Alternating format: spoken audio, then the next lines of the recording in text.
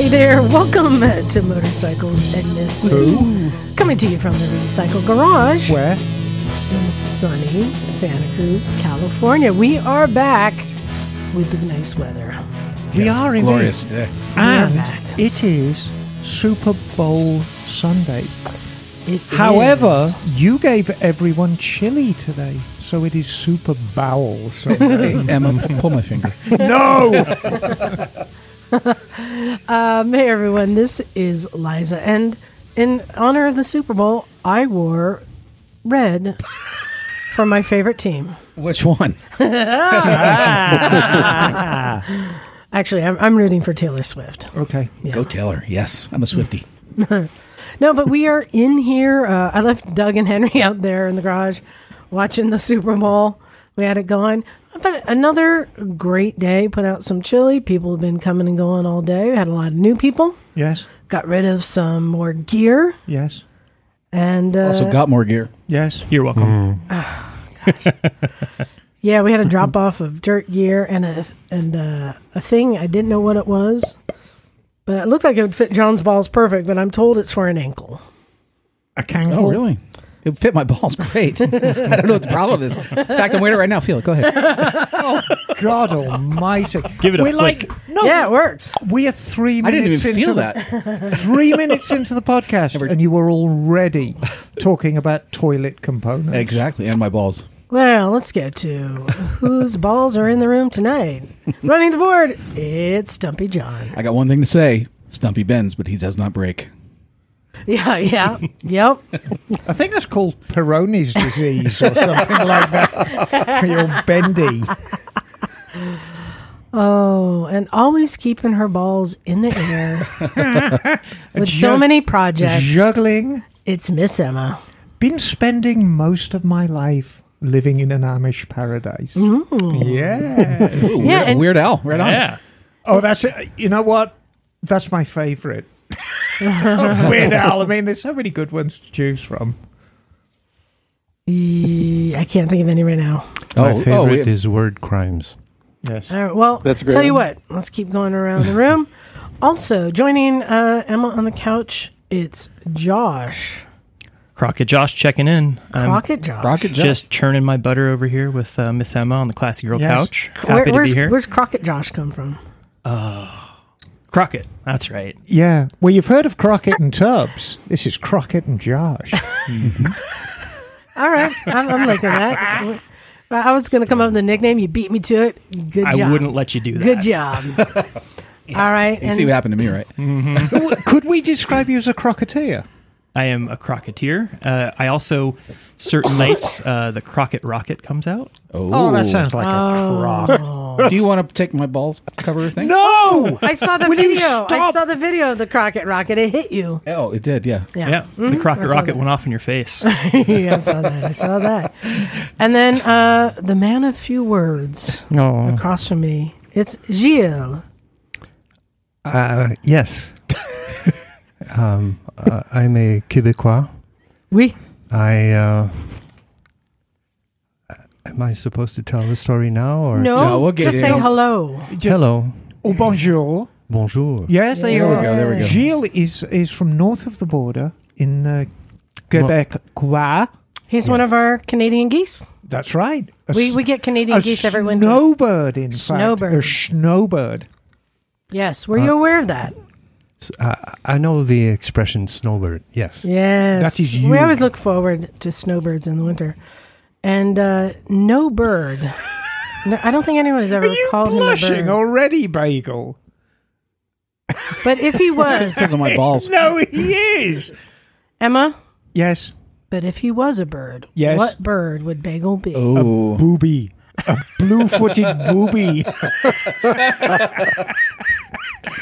Are you a I was gonna- booby, Bagel? Bagel, darling. I was going to say I'm white and nerdy. No, you're a booby.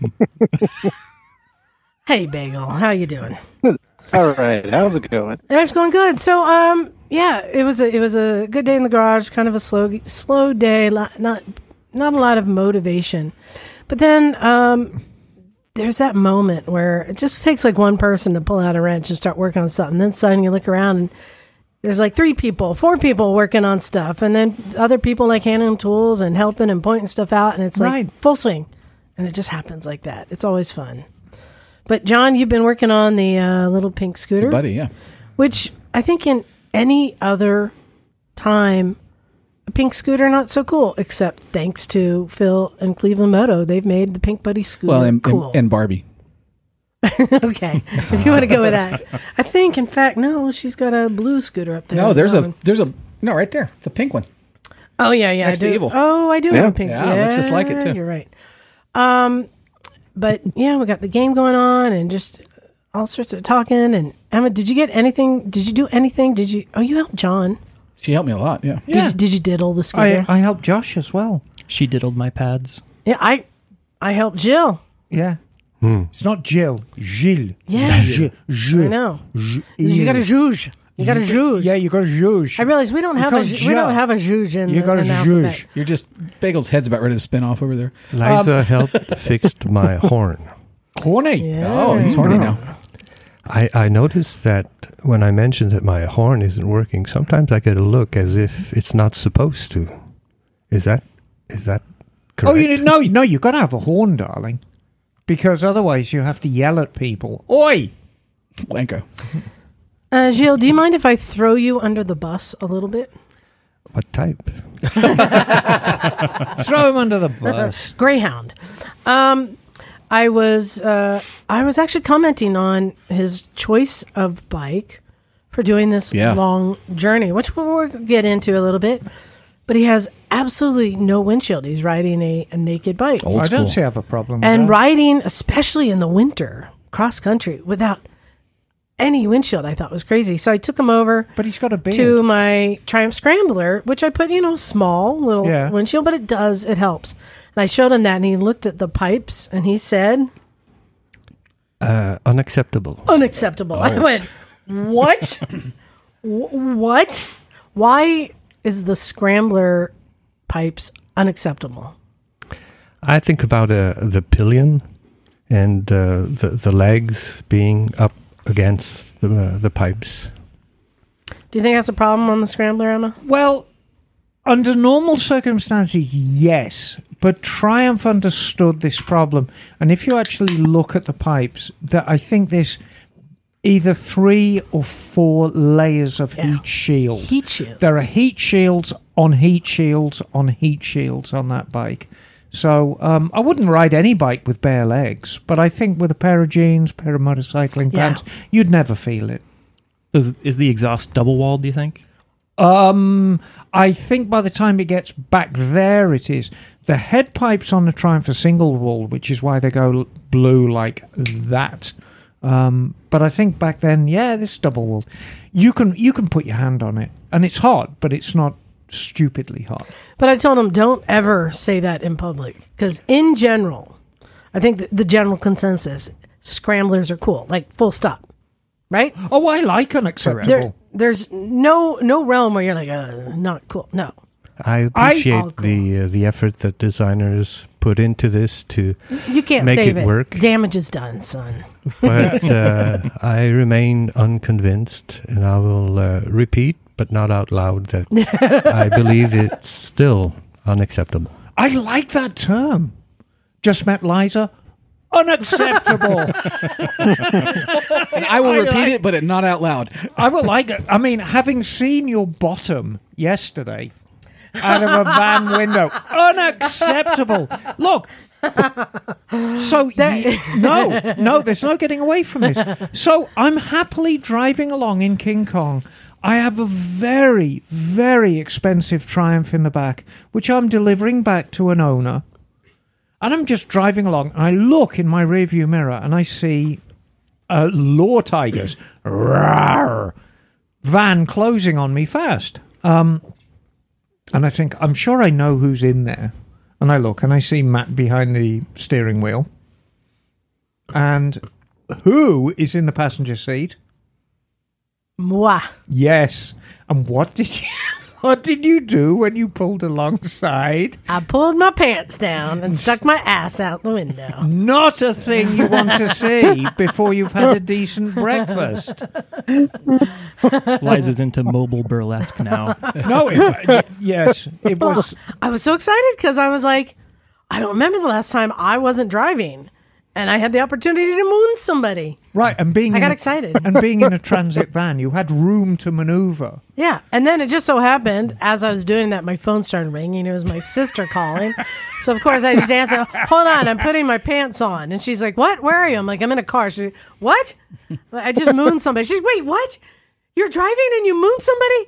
No, I'm not driving. But hold on, I need to get my pants on. And she's like, how old are you? Like, my sister just does not understand it. I'm struck by how much generosity there is around here. Free butt. Yeah, no, I mean, Liza is happy to show anybody, and it's very white, Liza. Yes. Yeah, it's quite fluorescent. Was it in smooth? fact. It's glow in the dark, in fact. It was quite hairy, I feel. Oh, stop. No, it was a very nice bottom. Oh, nice. Yeah, no, it really was. But not necessarily the thing you want to see on the freeway. Anyway, we pulled into the local Cycle Gear, exchanged pleasantries in the parking lot, and then I delivered the Triumph to a grateful customer. Yeah, and Matt and I were out on a mission because we were out dropping off our little flyers for our rally coming up in April. Yes. Josh, will you be joining us? I will be. Fantastic. Josh immediately ingratiated himself to Miss Emma before I'd even spoken to him. In fact, Emma, I don't know if you know the significance of somebody who's going to be at our rally. Not just an attendee, he's going to be presenting. So do you know the name Brock McAllister? Oh, yeah, that is a familiar name. Well, let me tell you why you do. Well, you do sort of know that name. Do you remember where we first met Breaking Away Matt? I don't. Up in the city. Oh, at Bikes on the Bay. Bikes on the Bay. The That's Roland right. Sands event. Oh, Yes. really? I was there with you. Yeah, We were the- there. Yep. And remember we went around and did some interviews and they were doing that flat track. Yeah. That's Like Hooligan Flat Track. Yeah, yes, Yep. yes. And we interviewed Brock that- McAllister. no, his son. That's right, because his With son, the like really blonde the hair. golden curls, he looked like little Lord Fauntleroy. Yes, and he had been like ripping and we We won and we actually- went and interviewed him and that's Brock's son. Right, and we actually thought, because from the stands, we thought this is like a young teenage girl kicking ass. Because he's Flowing mane. He's got flowing blonde hair and very, very tiny. I mean, I'm sure he's bulked up now, but he's just really small guy, but he's kicking ass. He gets that from his dad, who's a racer who does like moto camps and stuff. Okay. And he's going to be coming down and doing instruction at our event. Okay. Yeah. It's Fantastic. pretty cool, huh? Well, Yeah. So, yeah, I'm going to give Matt credit on that. He's been throwing some cool stuff together. So that's going to be April 18th through 21st, I believe. and if you don't come, I'll be crushed. Really, honestly, I'm going to be crushed if you don't come. So I want you all to come. And, John, what else do we have on our Yeah, we got a lot calendar? coming up here. So Stumpistan, we're starting to push hard for the Stumpistan trip. So we're Stumpistan is May 30th to June 12th, flying into Islamabad and out of Islamabad this year. We got a special going on right now for the first 5 to sign up from this podcast, and your friends. We have a $500 discount coming up. So, Whoa, that's worth so if having. you're going to sign up for this is the time now before those discounts are gone. So there's only 5. So get on that this week. You can go to adifferentagenda.com and sign up from there, and all the details are there. Look for the Stumpy one. It says Stumpy on there. And you don't need a coupon code or anything because No. all you're doing is putting down a deposit, and then the first 5 will get a reduced Exactly. amount. Yeah. Meanwhile, immediately after Stumpistan, what is it, The John? Dolomites trip. The Dolomite Strip, and I have a special going on for the Dolomite Strip. You do. I do. The next 3 people that show up for the Dolomite Strip, I will show them my ankle in a provocative manner. Cankle or your ankle? No, I don't have cankles. I'll smash your face in. All right. And then right after that is Castles and Curves from July 14th to 20th. Exactly. So there's a 2-week break. And so I was at last year, you see, we did Castles and Curves immediately after the Dolomites trip. This year, there's a 2-week break because the Dolomites trip, I think, is June 23rd. It is June 23rd to 29th. 23rd to the 29th. And then the Castles and Curves is June 14th. So there's 2 weeks between. So I'm going back to merry old. For 2 weeks? 2 weeks. Wow. When's the last time you were there for 2 weeks? Oh, gosh. 1980. Wow. So anyway, Oh, are you going to go to the Triumph Factory? I'll go everywhere. Because remember, our friend Laura Yes. is, I think, maybe working there now, or at least can get hooked up with you there. Yeah, so yeah, make yeah. sure you let me know. So, yeah, I'm going to go and see all my peeps in Birmingham, and I've got friends in London, I've got friends in Birmingham, I've got friends in Liverpool and Wales and all over the place. So, you know, yeah. So if you're interested, go to Leod Escapes, Leod Escapes, And look for the Misfit and Tours. look for the Misfit Tours. Yes.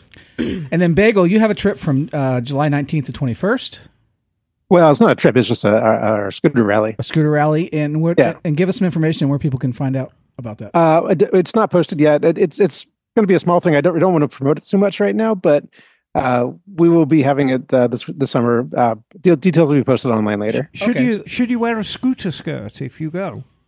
Hopefully the weather won't be too bad, so you probably won't need one then. Okay, very good. All right, so stay tuned for more information from Bagel on that. If he decides to promote it, and he may not, then you can't come. So. there you are. So tra-la-la. That's the end of that. And then AMA Vintage Days from July 26th through the 28th in mid-Ohio. You can go to the AMA website and get more information on that. And Chickistan is September 15th through 28th. Yeah. And you can go to adifferentagenda.com for more information on that. So lots to do. Well, hang on. And What did I forget? No, we have got the the final trip in Italy. Oh God, I always forget where we're going, but it's somewhere good, and that's going to be in September. Oh, I don't know about this one yet. Oh, we were talking about it last week. Tuscany. Tuscany, that's the word.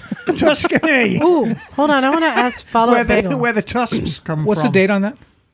I don't know yet. Okay. Well, I do, but I'd have to have a look at Leod Escapes. Okay, I will. Bagel, since he looked up that there are scooters available, are you interested in that?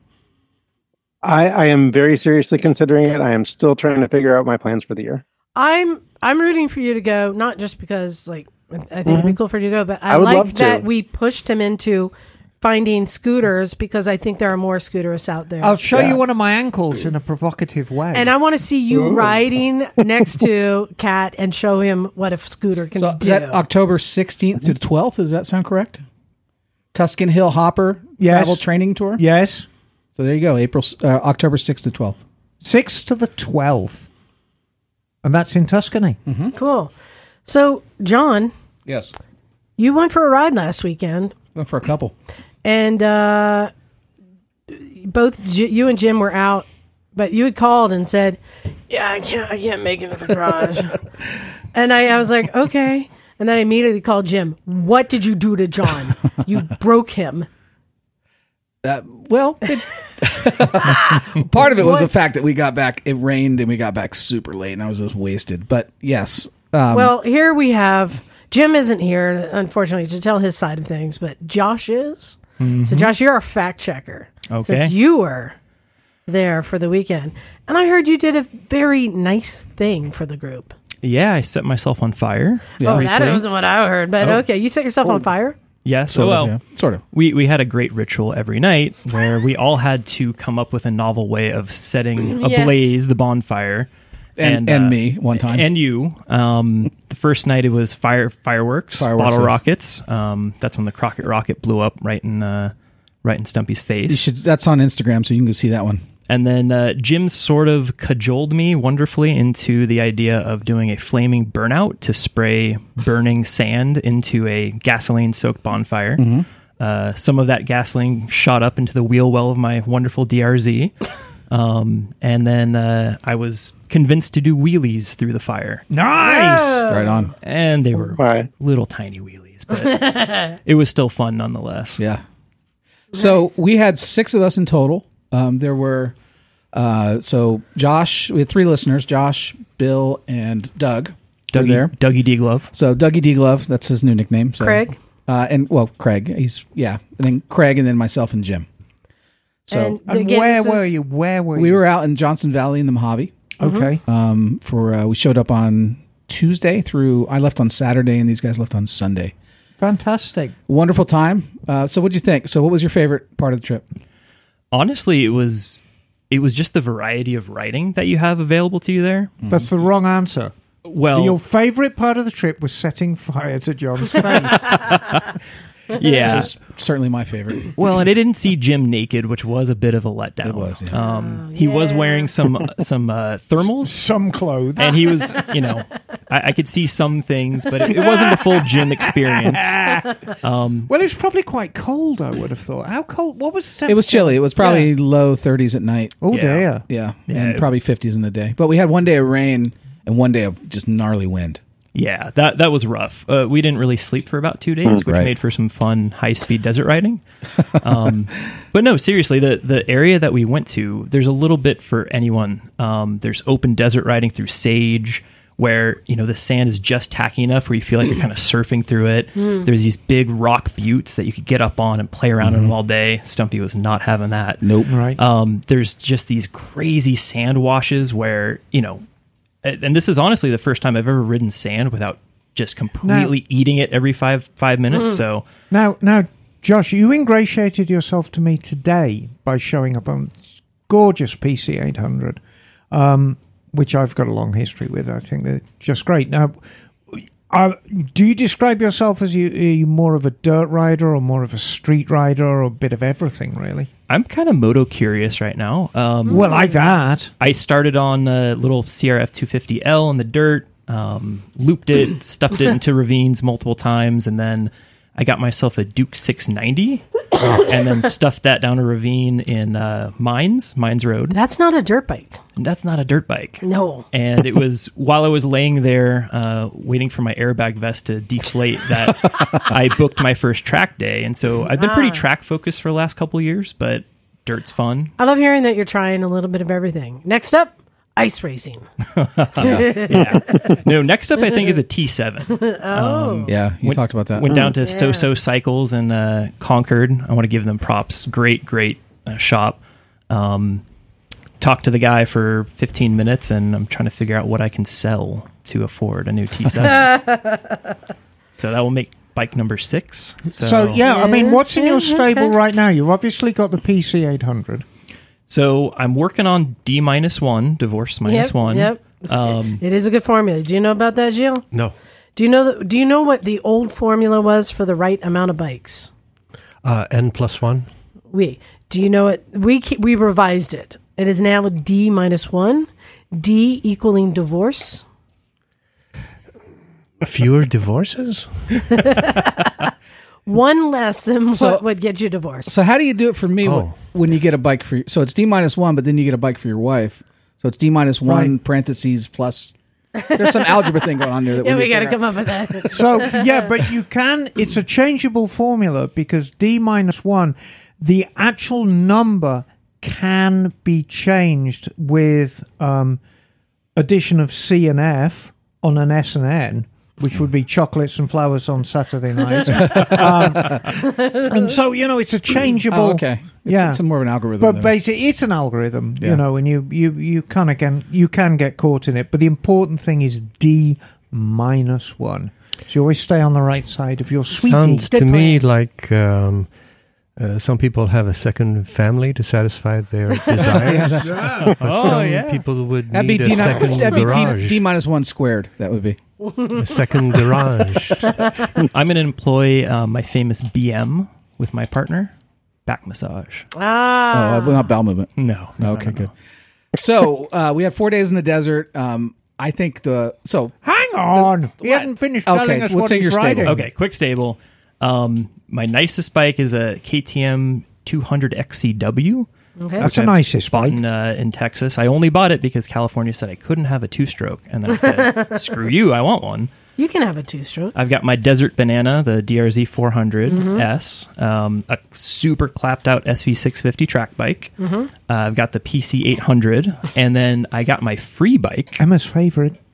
My free bike, it's a Katana 600. Also a great wow. So bike. it sat for 10 years, Wow. and I was emptying water out of the oil pan and I just did an iron butt on it in September. Oh, that's great. Yeah. Wow. So I want to do an iron butt. I think You should do an iron, but you would have to get a tire first. Yeah. Yes. I'm going to do it rather this summer after the tire change. Good for you. That is a good goal. I like hearing that too. So, John, you guys were going out riding during the day. Yep. You had all different Hanging out in the kind evening. of Yeah. levels. Anyone get themselves into trouble? I mean, I did go down once. Right. Oh, Pretty hard, what but happened? Good. Stumpy thumped. Go ahead. You were behind me, right? Yeah, I was go for right. Yeah, so we're coming back from Hammertown, Right. on the highway, just trying to book it back home. Stop.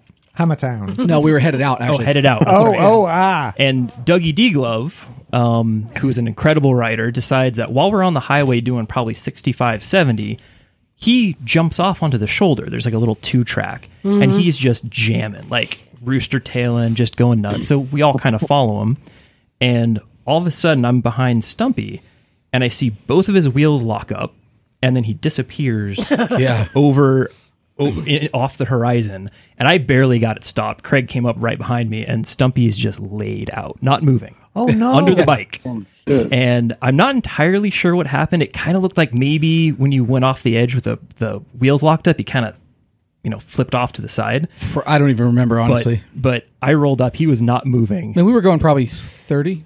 Probably 30, 35, but quick enough. Yeah. And he's not moving. And through my head, I'm like, I should have taken some medical courses because I don't know what to do if he's not moving. So the way I heard it, there was like a dip. Yeah. So it's a you dip probably and a saw the kink. dip and like, It was a pretty gnarly little dip. Yeah, it was a dip and a left-hand kink. You're right. And I think he's Dude. pretty lucky he didn't go off into the highway. you should have done like a Dukes of Hazzard. Oof. Slaunch. It would have been different if I saw it. I didn't even see it. Because my eyes were like looking out ahead. But I could see as I approached, he was doing like a systems check. Like, Yeah, that's what it was. Hands, feet, arms.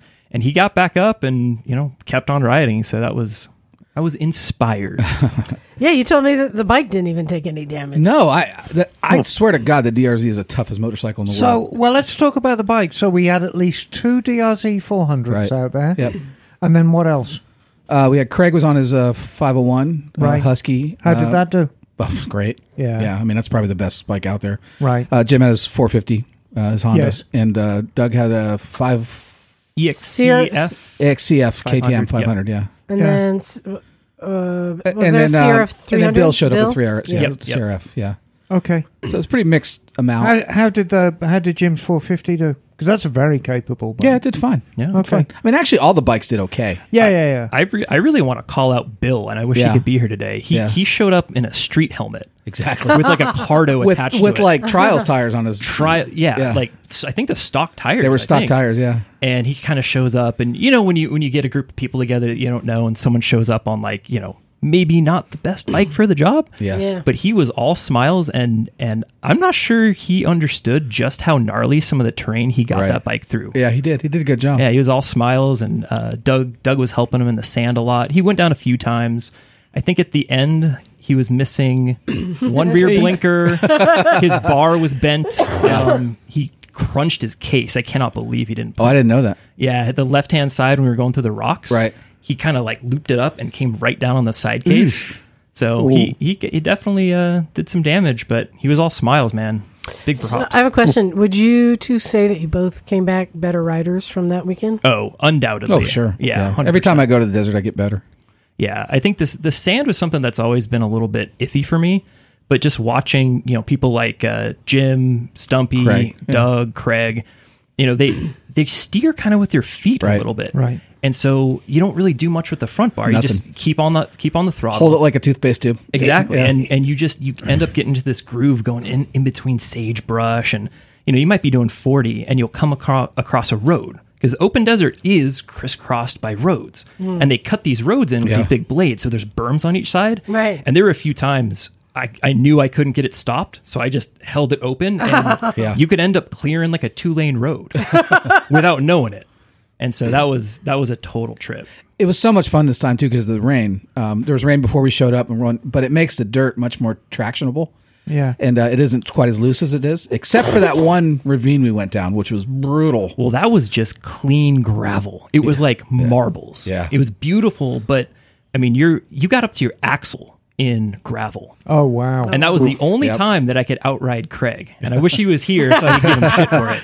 But yeah, Doug took off. He was like 3 miles up the canyon. Yeah. We're all just like the front's lock to lock. And, I don't think anyone fell down. I think Bill was struggling a bit. I think but, Bill fell down once or twice. but But it you- was mentally draining. Oh, it You was- know- and physically, just yeah. If you are in the right group of people, I think everyone's riding ability gets raised up. Absolutely. If you're in the wrong group of people, the riding standard always descends to the least skilled rider. Yep. Well, Well, but this, with a good group, everyone benefits. and this was the right group because you want to ride with people who will ride their ride, but also Right. wait for you and sort of give you tips along the way and make Right, sure right, everybody's safe. We did lose Bill once, though. That's kind of freaked us all out. We absolutely lost Bill It's- for like it's- 3 hours. But it's funny, as much as we bicker, me and Liza ride incredibly well together and quickly. So, yeah, I think I get it.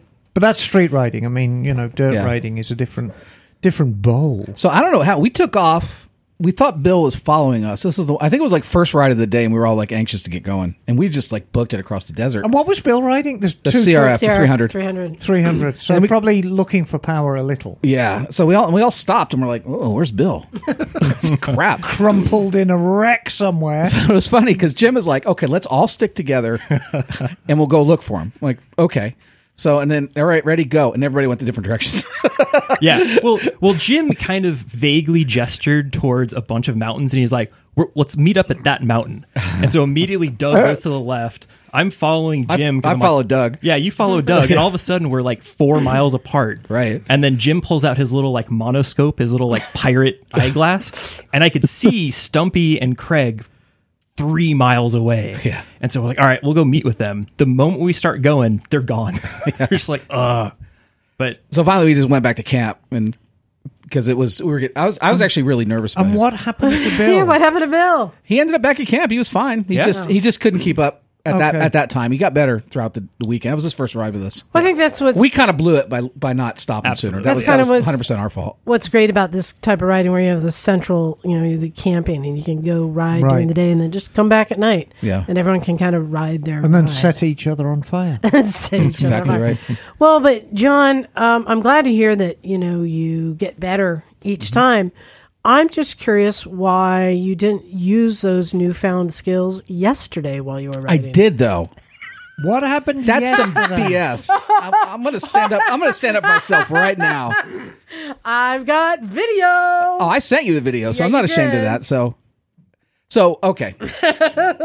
Scotty and I went on a ride yesterday, and you got to know about Scotty. Scotty is a phenomenal rider. She was, way into mountain biking and blah blah blah. So here's the video. So we went out to Highway 25 by Pinnacles, went further south. There was a loop that she found that ran out through some farmlands that was supposedly a And public you road. recall, I've already learned the lesson that don't always follow Scotty. Don't follow Scotty. Scotty will take you places that you shouldn't be. Oh, Lord have mercy. So we rode this phenomenal, 10-mile dirt road through farmlands. Wait, hold on. What are you looking at, Emma? Oh, That's a pretty wide river there, isn't it? yeah. And you kind of went off a little bit. I hit a rock, and, Oh, it threw me to the left. So this is, how wide is that river? Probably 20, 30 feet. It's probably about, Right after conservatively, we've had probably big storms. probably for 2 foot 2 weeks. deep. So we went right through this amazing ride. It was out through farmlands and cows, and it was just absolutely beautiful. Everything is green because of the rains. So we show up to this river, and I'm like, Scotty told me hey, there's going to be a water crossing, and okay, we did a ton of that in Pakistan. I'm not super worried about water crossings, but Oh, clang. and that was like you were 5 feet from the I bank know, too. I know, I was almost there. I was It's 30 almost feet there. across. You made it 28 feet. So I made it, 2/3, 3/4 across. And so let me back up. So we're standing there. I'm thinking this thing's moving fast. I mean, there's recent rains. It wasn't a puddle or a creek or a little creek. It was almost a river. Also, you were going fast enough that the water raised up over your head. Yeah, but you don't want to go slow and cross the river. So I watched Scotty. We got off. We walked around. We looked at potential lines. And she took off and blasted through because it's Scotty. And she got up to the other side. And I'm like, okay, fine. So I stood there for a while, and I'm like, okay, I got to do this. Crap. And so I gassed it, and I did okay. I got about 3/4 through it, and then I hit some kind of a rock because I think I took a slightly up to the left. And I asked Scotty, what did I do wrong? And she's like, you didn't do anything wrong. So, you hit a rock. I hit a rock, but I couldn't see anything because she told me you hit a rock. It bounced you to the left into a deep, into a thing. So depression. So it ended up being, it didn't get over the pipe, but it got up to probably where the carburetor was. So I was a little nervous about that. Ooh, so Jim killed a bike that way. Yeah. So we tried to start it there, which probably wasn't a great idea, but it wouldn't start. So we finally just literally had to drag it out of the creek and up the bank. And we were soaked. We're standing there and water's just gushing into my boots. And it was just, it was horrible. And it's cold. It's like 50 degrees. So I'm like, ugh. So we finally got it up, and I'm like, I'm stuck here. And I told Scotty, like, Emma's closest. So my emergency out is calling Emma with King Kong to come and get me. And so we drug it up to the top, and I left it for a while. And it freaking KLR started. That sucker started. Oh, you were on the KLR? Yeah. Okay. And I'm telling you, that thing, it's amazing. So other bikes probably wouldn't have started. But okay. Would you like to know what would happen if you called Emma on a Saturday for Echo Service? I would like to think that you would come with bells on and a bow. Sure. Sure I would. Well, John, and then what happened? So then what happened? So that was, I wouldn't call that the water crossing my fault necessarily. I think I did everything basically right, but it's just treacherous crossing water like that. I see. We headed out. Don't give me that look. We headed out. We finally hit asphalt, and it was a 1-lane road kind of out towards Highway 25. And Scotty was probably, I don't know, half a mile ahead of me. Scotty's fast. Scotty's very fast, and I knew I'm not trying to keep up with her. So there was the road came to a slight left, and I'm messing along, and Scotty must have taken the right side lane, which was clear. I took more of an inside line, and as soon as I got into the curve, it's like, boop, everything goes out. Oh, damn. Now, hold on, John. Scotty did not see me crash. So. Scotty described to me the road condition. Okay. That there was a road, that one side was clear pavement, and the other side was mud, and that you took the mud path. I didn't see the mud. There it is. You took the brown line. I took the brown line, and my pants showed it. So, but I went down hard. Actually, that was probably the one I scared myself the most with, because it was the bike ended up. I went off. The bike ended up twirling around, and it planted into the side of the road into the mud. And I could not lift it. It was just caked up, and I'm just like, and it took Scotty like 10 minutes to get back. So now I'm thinking maybe Scotty went down too. We're both screwed. So finally she came back around, and it took every bit of both of us to get that thing off the ground because there's so much mud stuck in there. So dug all the mud out and everything. We were soaking wet already. I had water in my shoes. It was just like, ugh. This is adventure riding, what it's supposed to be. Yeah, I was going to say motorcycling's fun, right? Exactly. Yeah. And I'd do it all again tomorrow if I could. But freaking KLR, man. Sucker started right up. Nothing happened to it. No scratches. Everything was great. So I dodged a bullet there. Well, hopefully you learned more lessons yesterday, and are you even better rider now? So 2 thumps in less than 2 2 weeks. thumps. That's pretty good. Yeah. So for different reasons. But we were talking about something, John. I can see after the conversation we had earlier, why you are finding it a hard decision. John's got too many bikes, don't you, darling? I do, yeah. Oh, right. And because the thing that happened to our house last year, I don't have the space in a garage anymore. Right. So you've got a tent in the back garden. Let's get into this, John, because you sent me a text, and I'm like, oh no, John's making the wrong I'm just decision. thinking out loud right now, but... So tell us what your dilemma. So here's my problem. So it's a great problem. I have too many bikes. So I don't have a garage, so everything's in a tent similar to what we have and here. We can blame the Pink Buddy scooter for this problem. No, the Harley was another issue too. Yeah.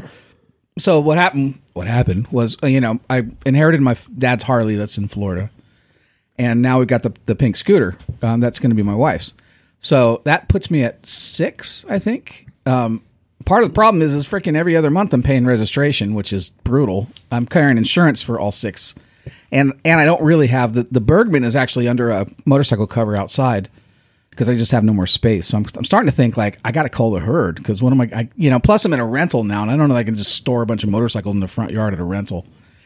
So I'm trying to figure out what to do. And I'm thinking, well, maybe I sell the Triumph and maybe I sell a DRZ and buy a newer dual sport bike and then get the Harley back from Florida. So I have a street bike. Then I've got a newer, dual sport and then I could probably accommodate everything, but I need to figure out something.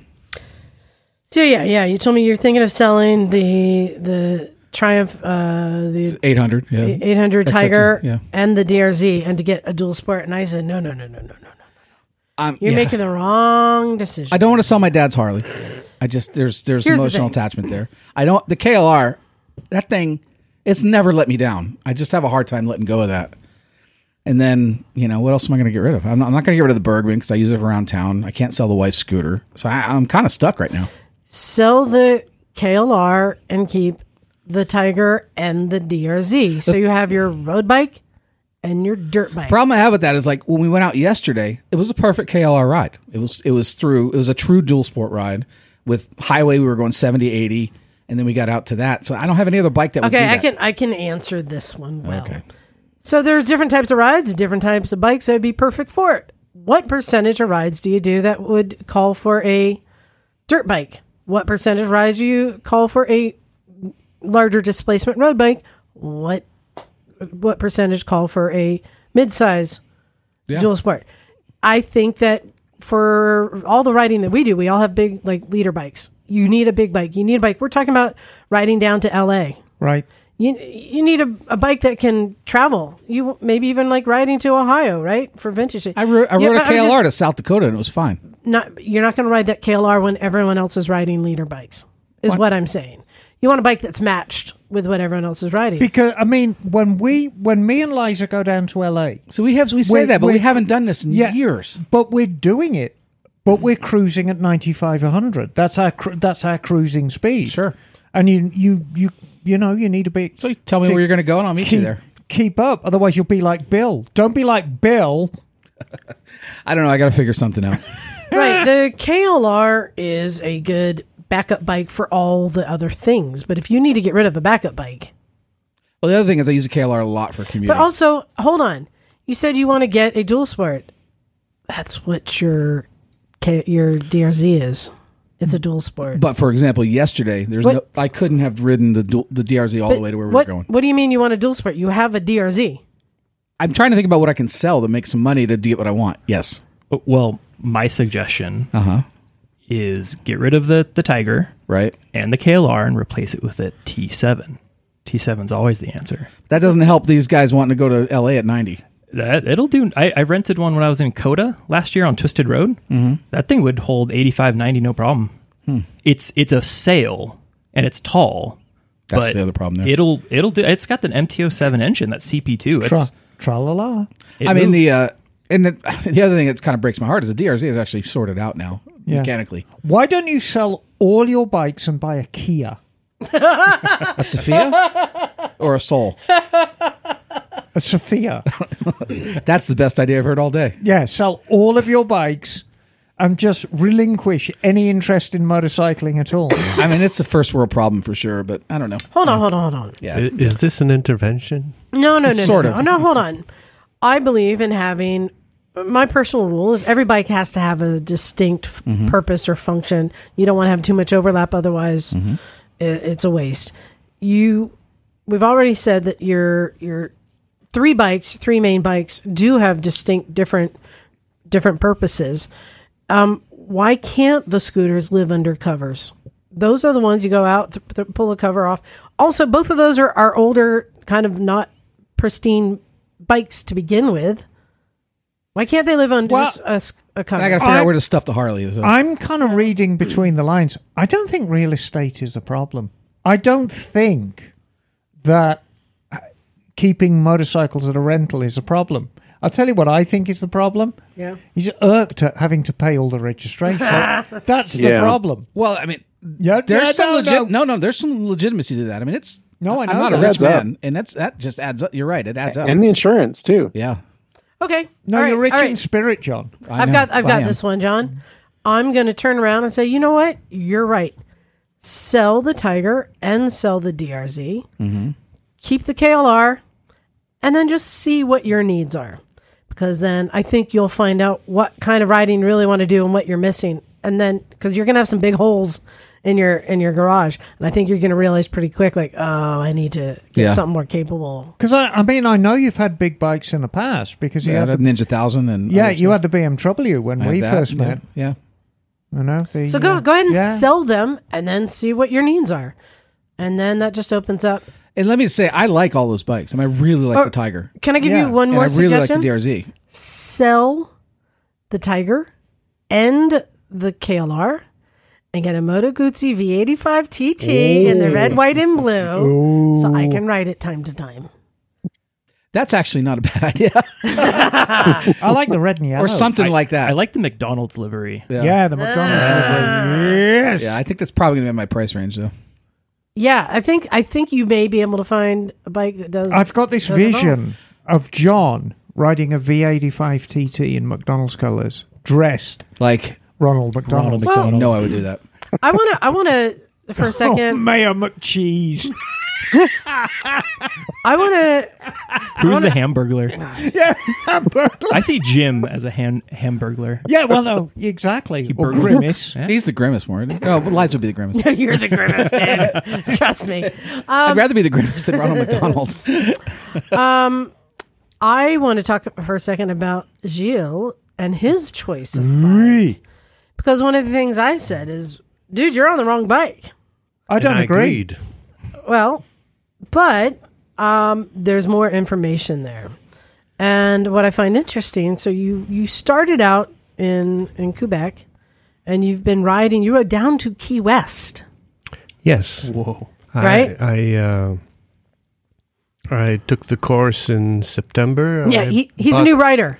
I bought the bike in October. Had a few Yes. weeks to accessorize and drop it, and then I left in November from Montreal, and it was really cold. And I did some test rides.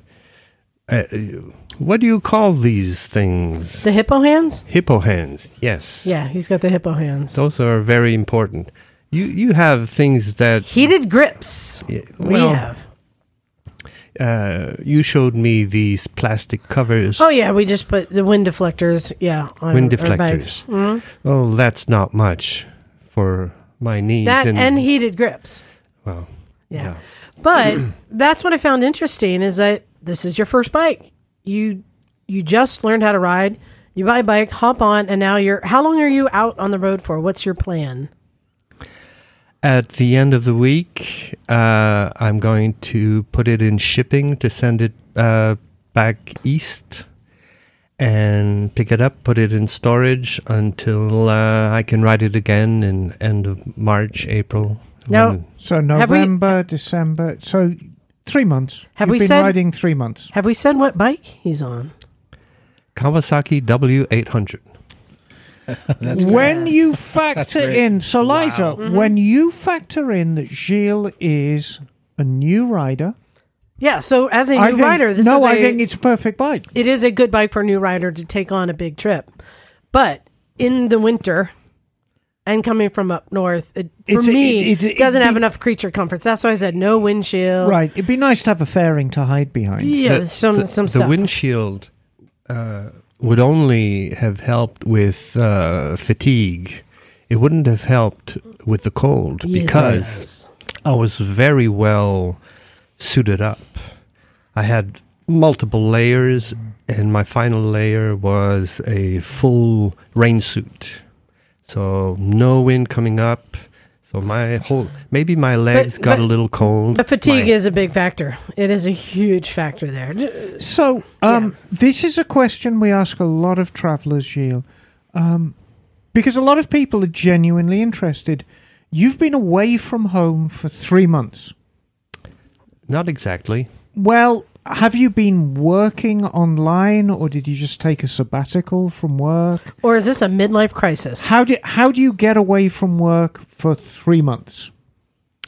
I got somebody to sub for me, and at one point I put the bike in storage and flew home and worked for 3 weeks, and then came back on a project, and then came back. Yes. So I mean, there's always a way to do it, because we get a lot of people who take extended trips on bikes, and some have spent the rest of their lives riding bikes. My work is seasonal, Right. and it's the low point is in the wintertime. Oh, are you a good humor man? That's ice cream. Seemed obvious to me, no? No. Okay. Well, the listeners, John is the bad humor man.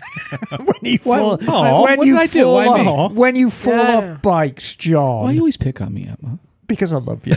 So you have a seasonal job so that you were able to do this trip. But I have the big question, because you're not young. Can I ask how old you are? 57. 57. Oh, he's a and whippersnapper, that guy. You decide to learn how to ride a bike and do a trip.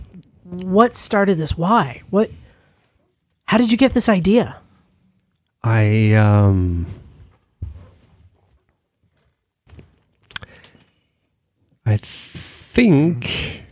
think I wanted to be more interesting and have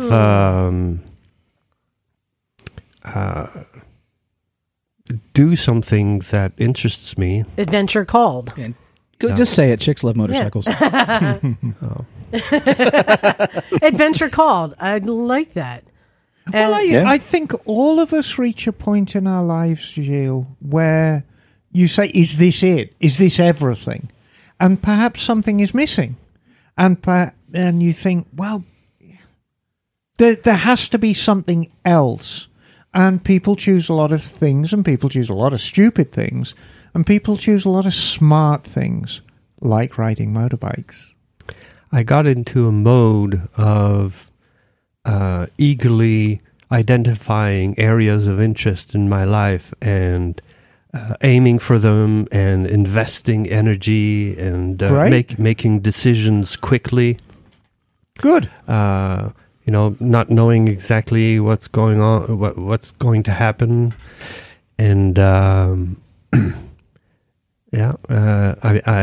saw a bike and I thought it was beautiful.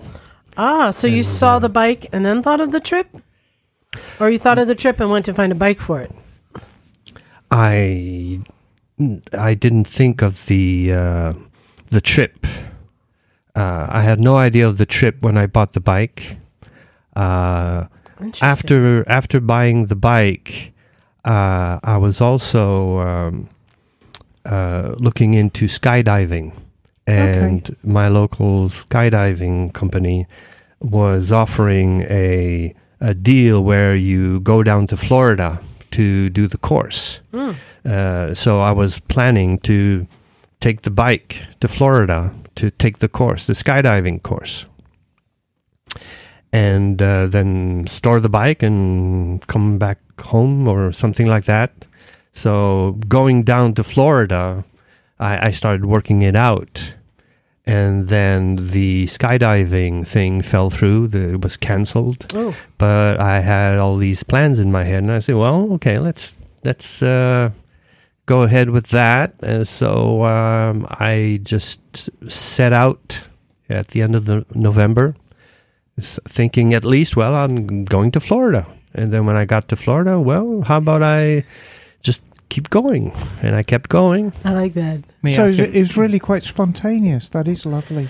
Now, this was a new bike, and are you mechanically skilled? A little. Okay. I'm a mechanical engineer. Okay. And I work most of the time as a mechanic, but not on engine, heavy machinery, electronics. So you're familiar with tools and figuring out how things work. Yes. So have you had any problems? Because I don't think most people, people think of the W800 as a touring bike. How has it been holding up? Has there been any issues? While I was in Montreal, having just bought the bike, I went on practice runs. And on one of these runs, setting out from stop, I put in a little too much power, and I was turning at the same time, and I slipped. Yep. And it wasn't a big deal, but it was enough to break.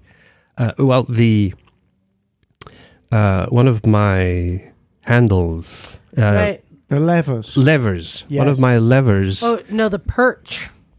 got.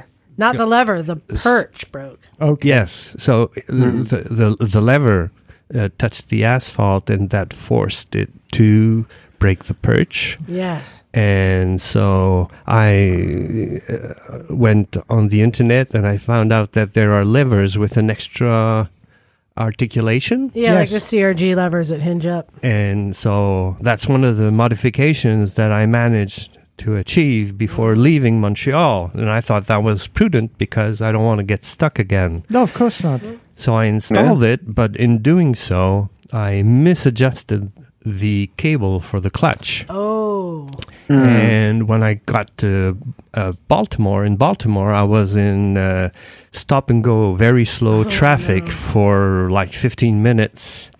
And when I got out of it, the clutch was practically finished. And I managed to get it to a repair shop, a dealership. And they figured out that my cable was misadjusted. And just adjusting the cable got me back practically all my clutch. And so, I thought, I hope this lasts for the rest of my trip. But by the time I got to Texas, the clutch eventually completely died. And it was around Christmas time and New Year's and all that. So it was difficult to find people to ship parts, find parts, ship parts, work on the bike. It was really hard. And I had a week there in Texas. And I put I'm my... sorry. I put Hey, there's a good barbecue there. Depends on where you're at. in Corpus Christi. Yeah. Okay. Barbecue Yeah, clutch, I've been too. there.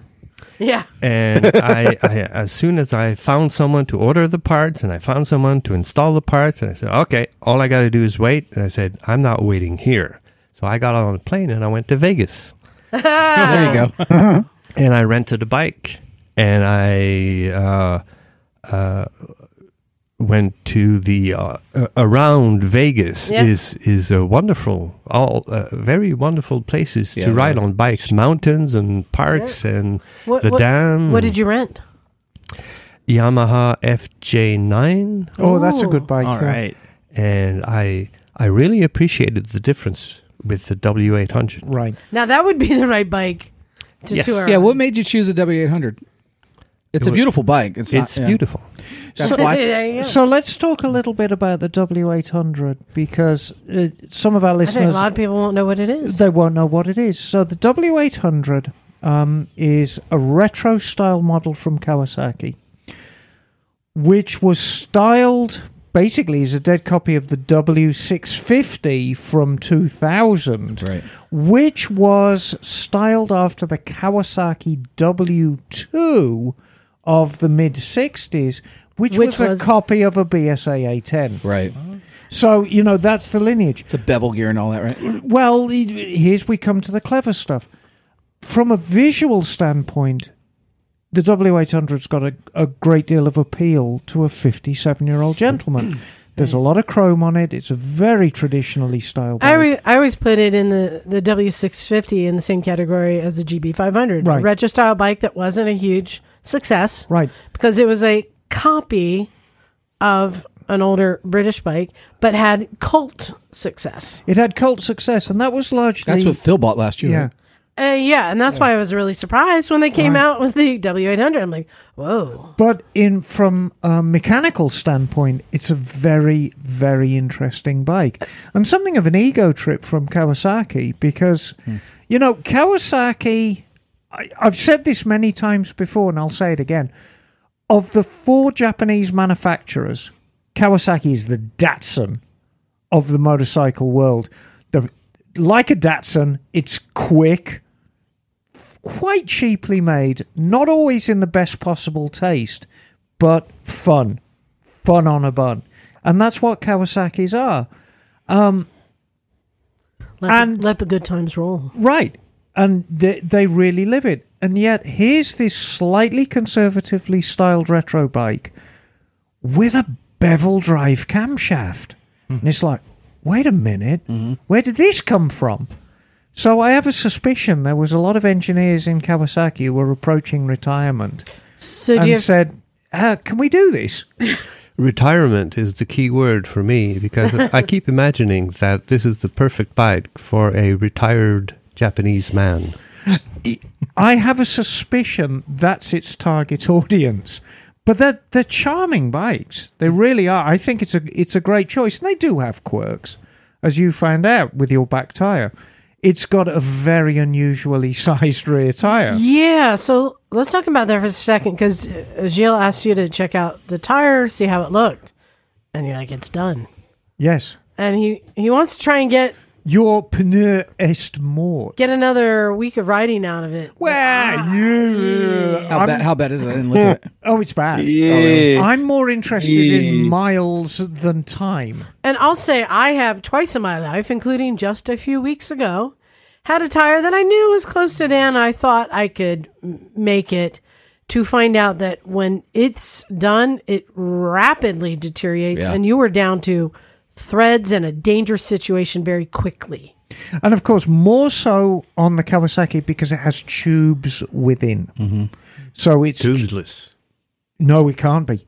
It can't be tubeless. The tire may say it's got tubeless, spokes, right? Yeah. but it's a spoke trim. There are tubes in there. I researched it. I was pretty convinced from my research that it's tubeless.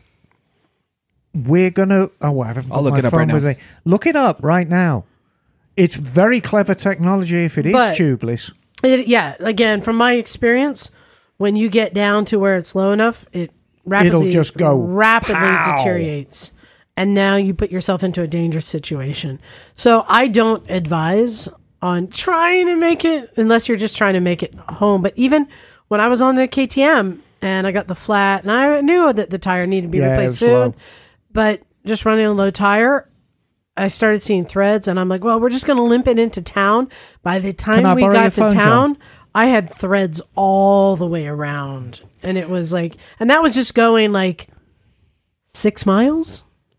Before the podcast, I went to have Yeah. coffee with the guy that you Yeah. met, Dick Hanover. Yeah, on the Buell. Yes, and he's very knowledgeable about motorbikes. He's got a lot of experience, Yes. and he was practically the whole time we were there with having coffee. He was on the phone, posting on Facebook, trying to get help, and calling Gear. There's a shop called Cycle Gear. Yeah. Calling Cycle Gear for tires and calling dealerships to see who was because we're Sunday and we're hoping. Super Bowl Sunday too. There's no way. Well, and also I want to say, Emma, you informed us that rear wheel is special. Well, I mean, it's an odd size. It's a 130/80/18. And this is the only bike with this size, right? Pretty much So now. nobody would have it in stock. So- Everything's gone to 17 so inch. did you find anything? Well, I've got a plan. So Okay. Monday morning, I'm going to be making some phone calls. We found a suitable alternate, 120. It's going to be a little small, but it'll do.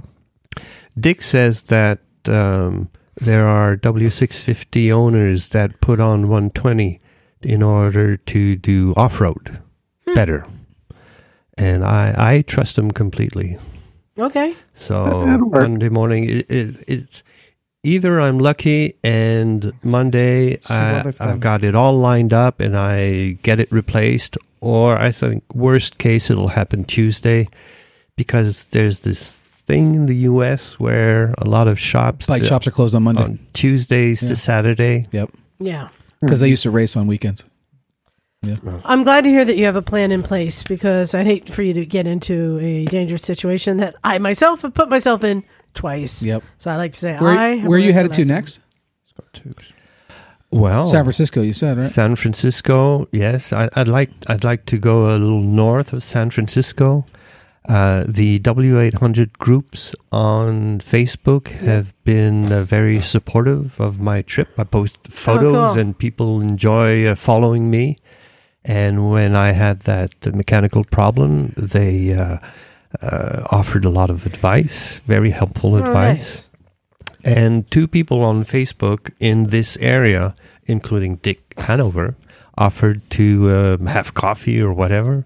So I've got north of San Francisco is one of those people Cool. that I want to meet. So San Francisco, north of San Francisco, and then if I have a working bike, I'd like to go down the Pacific coast, really close. The one, I'd like to ride the one. We're on the one. This But actually yes, is, that's great. You know, the Highway 1 is just up the way. But from Santa Cruz to San Francisco, it's beautiful. It's quite rugged. So I'm looking at the schematic that you showed me. There's tubes on the schematic. I know, yeah. There can't be, unless it's a very specific. I just looked up the Kawasaki website. It's got tubes. It's got tubes. And the reason it has to have tubes is because it is a spoke tire, a spoked rim. Unless they move the spokes outboard like BMW did. of the tire bead, Yep. there's no way of sealing them. It's one of the quirks. I mean, they have that of spoke tape you can wheels. put on there, but it's not great. Yeah, but No, it's Kawasaki. Well, I'm going to do that. I guarantee you. Yeah. And I mean, it's not the end of the world. It's just wherever you take it. oh to, they shit! gotta throw I've it- been riding bikes with tube Yeah. tires for forever. My Jag developed a leak in one of the rims because it's got chrome rims on it because Americans do things like that, and it got porous, and I couldn't seal it, so I put a tube in it. On this W800, does it have fuel injection or carburation? Fuel injection, ABS. Okay. What else? No, Oil cooled? I think that I got into motorcycles just at the right time. Yeah. There's fuel injection, Yes. ABS, Yes. GPS, smartphones, Yes. all that traction together. control. Yeah. I guess on some bikes, yes. You know, technology is really helping. Yeah. Certainly people who are just starting out in the hobby, and you can elevate yourself into being a good rider by using the technology very, very early on. But I agree with you, because bikes now, they're very, very clever. And they really are fun to ride. Well, this actually perfectly parlays into a question I had for the group. And, you know, considering that this W800 is technically it's an upgrade from the old W650. Well, it's got fuel injection. Fuel injection, right. They had to go to 800 because the new fuel and anti-pollution regulations in Europe, Euro 5, in order to keep the same horsepower, they had to raise the Displacement. Well, and a lot of people are talking about the GS 1300 that just came out, which is kind of shocking. The 1250 was only here for what, 2 years? Right. Like that was like what? I mean, they made a big leap from the 1150. you had the 1150, and then a big leap to the 1200. A lighter bike, It was air cooled. more powerful. Then you had the 12, and Air then oil. for a long time, and then 1250. Now the 1300. So my question to the group is, what bikes are ready for an upgrade? Bikes and scooters. What bikes out there are long overdue that need an upgrade? I mean, the first one that comes to mind is a DRZ 400. Yeah, of course. Right? Another gear, fuel injection. That thing would sell like hotcakes. Well, exactly. And, you know, you could argue that anything with a carburetor really... Yeah, are we anything- there where it's like... Yeah, I mean, you know, they need to go by the wayside, not least because there's so few people who can work on them anymore.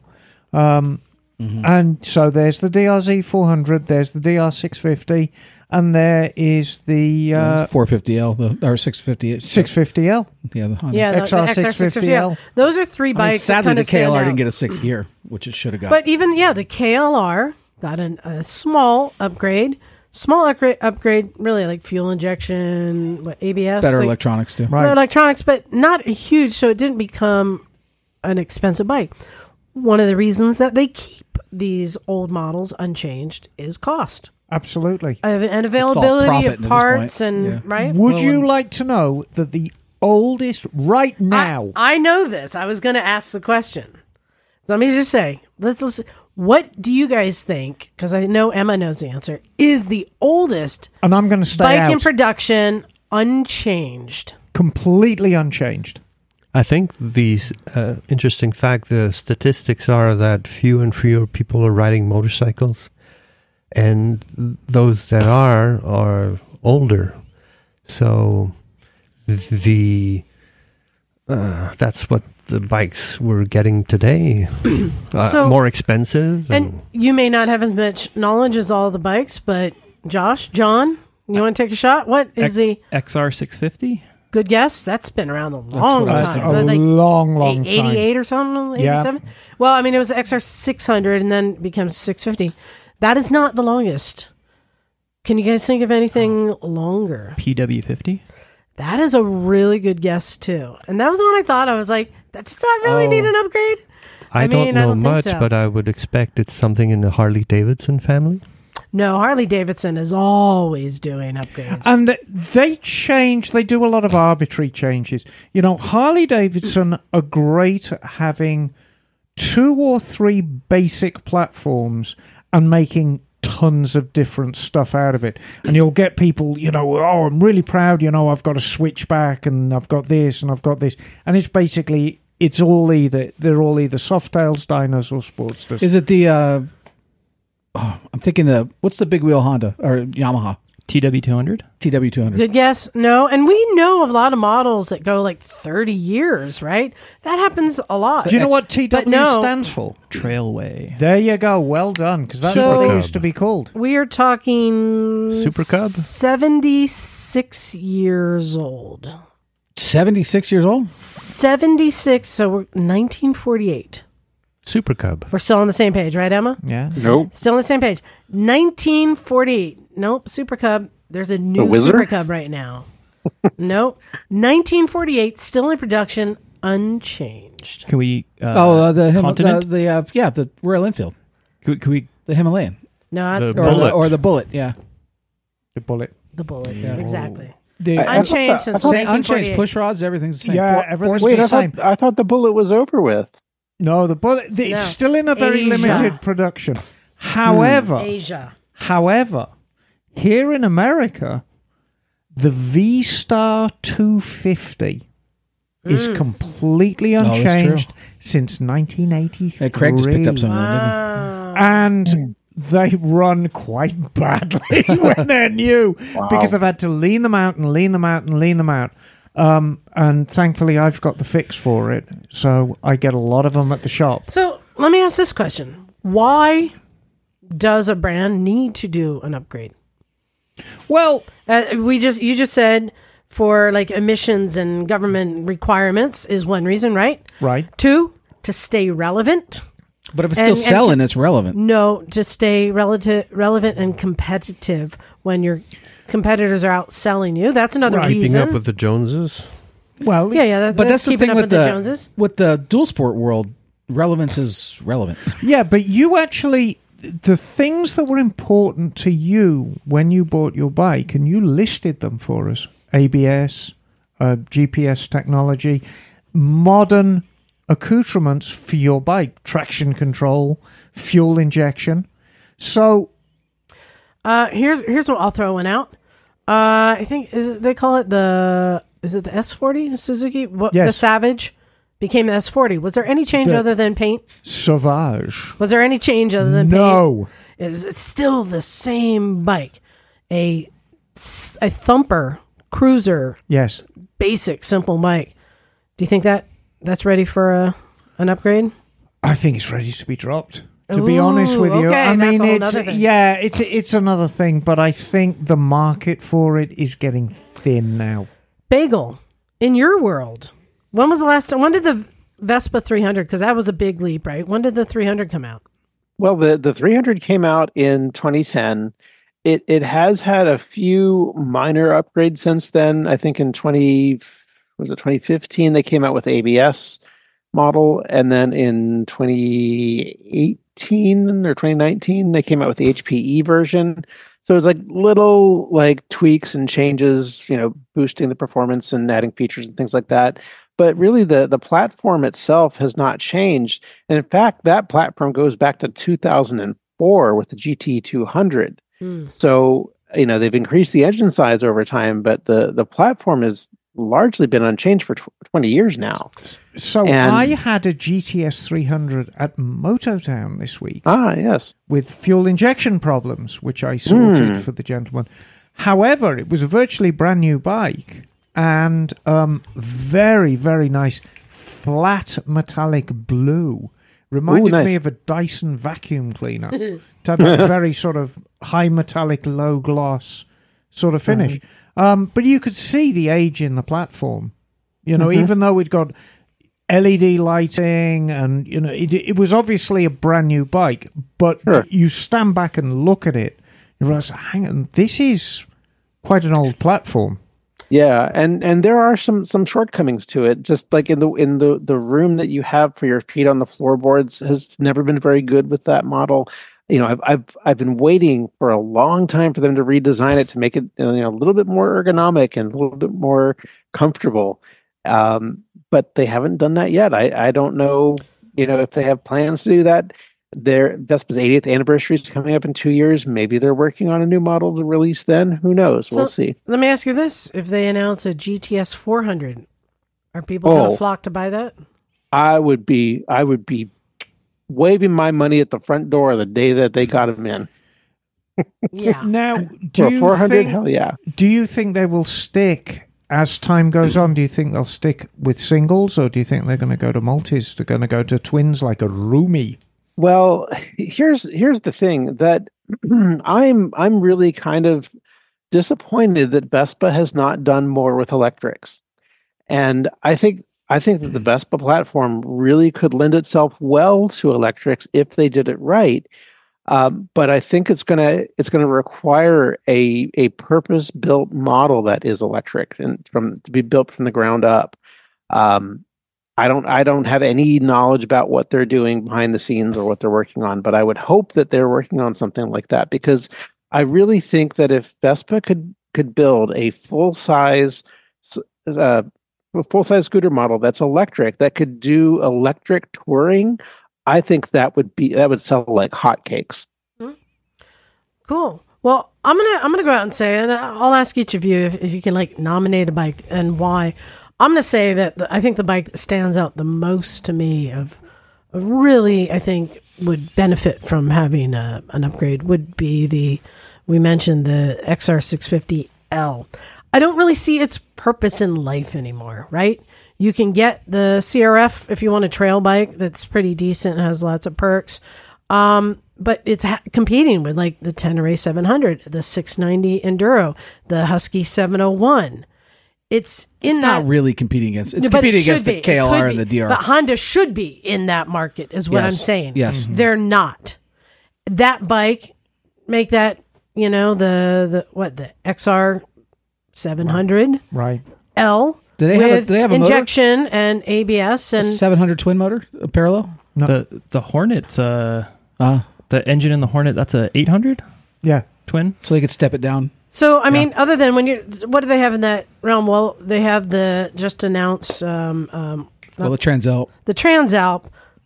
That's not really the same as, this is much more potentially dirt oriented. So that's what I nominate. I'm ready to see that bike get an overhaul and be competitive with all these other mid-sized, enduro dirt bikes. Is Harley still making the 883? Yeah, I think so. And the old school air-cooled, or is it the new water-cooled engine? Ooh, that's a very good question. We need to have a look at the 2024 Harley range. Yeah, that would be to answer that. That would be set for an upgrade for sure. Well, while you look that up, I see a lot of good in the 883. A lot of people pan them and they say they vibrate and they're slow, but they're okay. While you're looking that up, Emma, what do you want to see upgraded? What do you think is due? I've already said it, and I want to make it clear that I love all bikes. Every single bike on the road brings something to the table. But that S40, that Suzuki, it's done. It really is. I don't see a huge market for it now. It's not like you can upgrade a Thumper too much, right? Right. Or do you like the motor and just upgrade everything else? Well, the motor has its roots with the DR650 previous generation that's detuned. It's a 650 with the performance of a 250. Could it be an 800? Wasn't there the Dr. Big? Was that an 800 Thumper? Theoretically, yeah, the Dr. Big was an 800 Thumper. So what if the S40 became a 800 Thumper? That could be with kind fuel of injection. A new yeah. Dr. Big would be amazing. You but, yeah, see wouldn't a new it? Dr. Big? but I would worry, though, because Kawasaki came out with the new 4-cylinder 400, and everyone was foaming at the mouth over that. But it hasn't really sold that well. Well, So I think a lot of people are scared of the complexity, and back in my day when I was a whippersnapper, you had a choice of so many 400cc. I have a question for you. 400cc 4-cylinder Back in your bikes. day when you were riding, Dinosaurs. did you just go right through all the horse poop, or did you have to maneuver around We it? kicked it. We kicked it at our enemies. Okay. So Harley only has 3 Sportsters on its website, and they're all that 975.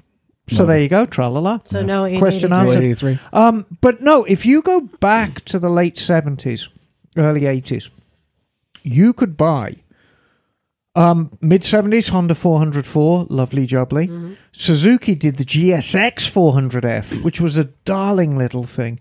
Not the quickest, but it sounded great, looked like a little katana.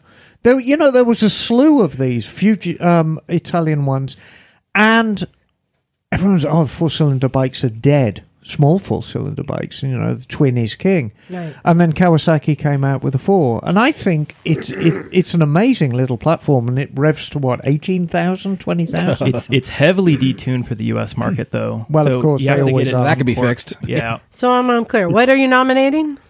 I am nominating the S40. Which is not a 4-cylinder. No. The single. The single. Okay. The S40. And what do you want to see them do to it? I would love them to go back to their roots, Dr. Big, do a fuel-injected 800 Cruiser single with really updated styling. Really updated styling.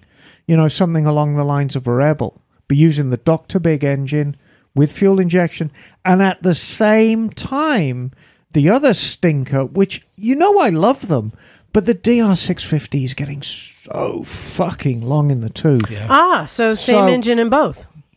Slightly higher, I see what you did there. higher tune on the engine, almost like the original DR Big specifications. Yeah. Again with fuel injection as a dirt bike. I It'd like be that. a no-brainer. It's a twofer. How much heavier would that motor be? It's lighter. It's lighter. See, I don't know why the KLR Kawasaki didn't put that twin in there, the 650. So what do you want to nominate, John? Well, I'd like to see the the DR or the KLR. I like the KLR. Wait, the KLR already had an upgrade. No, it's not good enough. Oh. What they need to put that Ninja 650 motor into the KLR, make it dirt capable. Well, that would make Hold it on, a KLE. That's a different Fine. bike completely. That would make it a KLE. That's what it needs. It needs 6 gears in that twin motor, Because you know that Europe got that bike back in the day. I know. Well, they they had the KLE 500. They could put the Versus engine in there. Yeah, Still that's have it what- be a the same 650. engine, isn't it? yeah. No, well, Yes. Yeah. but yeah, it's still a 650 then. Yeah. But I like the 650 class. I think there's. so you're just saying, well, I don't. that would compete then with the. Can You you could make- bump it to a 7 and compete with the 10 then. You know what? I'm making the rules up as we go along. I'm going to As say you that do. doesn't qualify because I think something at the heart of a model of a bike is how many cylinders it has. If you're changing the cylinders, you're changing the bike completely. Well, Right? that's true. So to say, I think they should take the KLR and put a twin in it, I think you're making a completely different bike.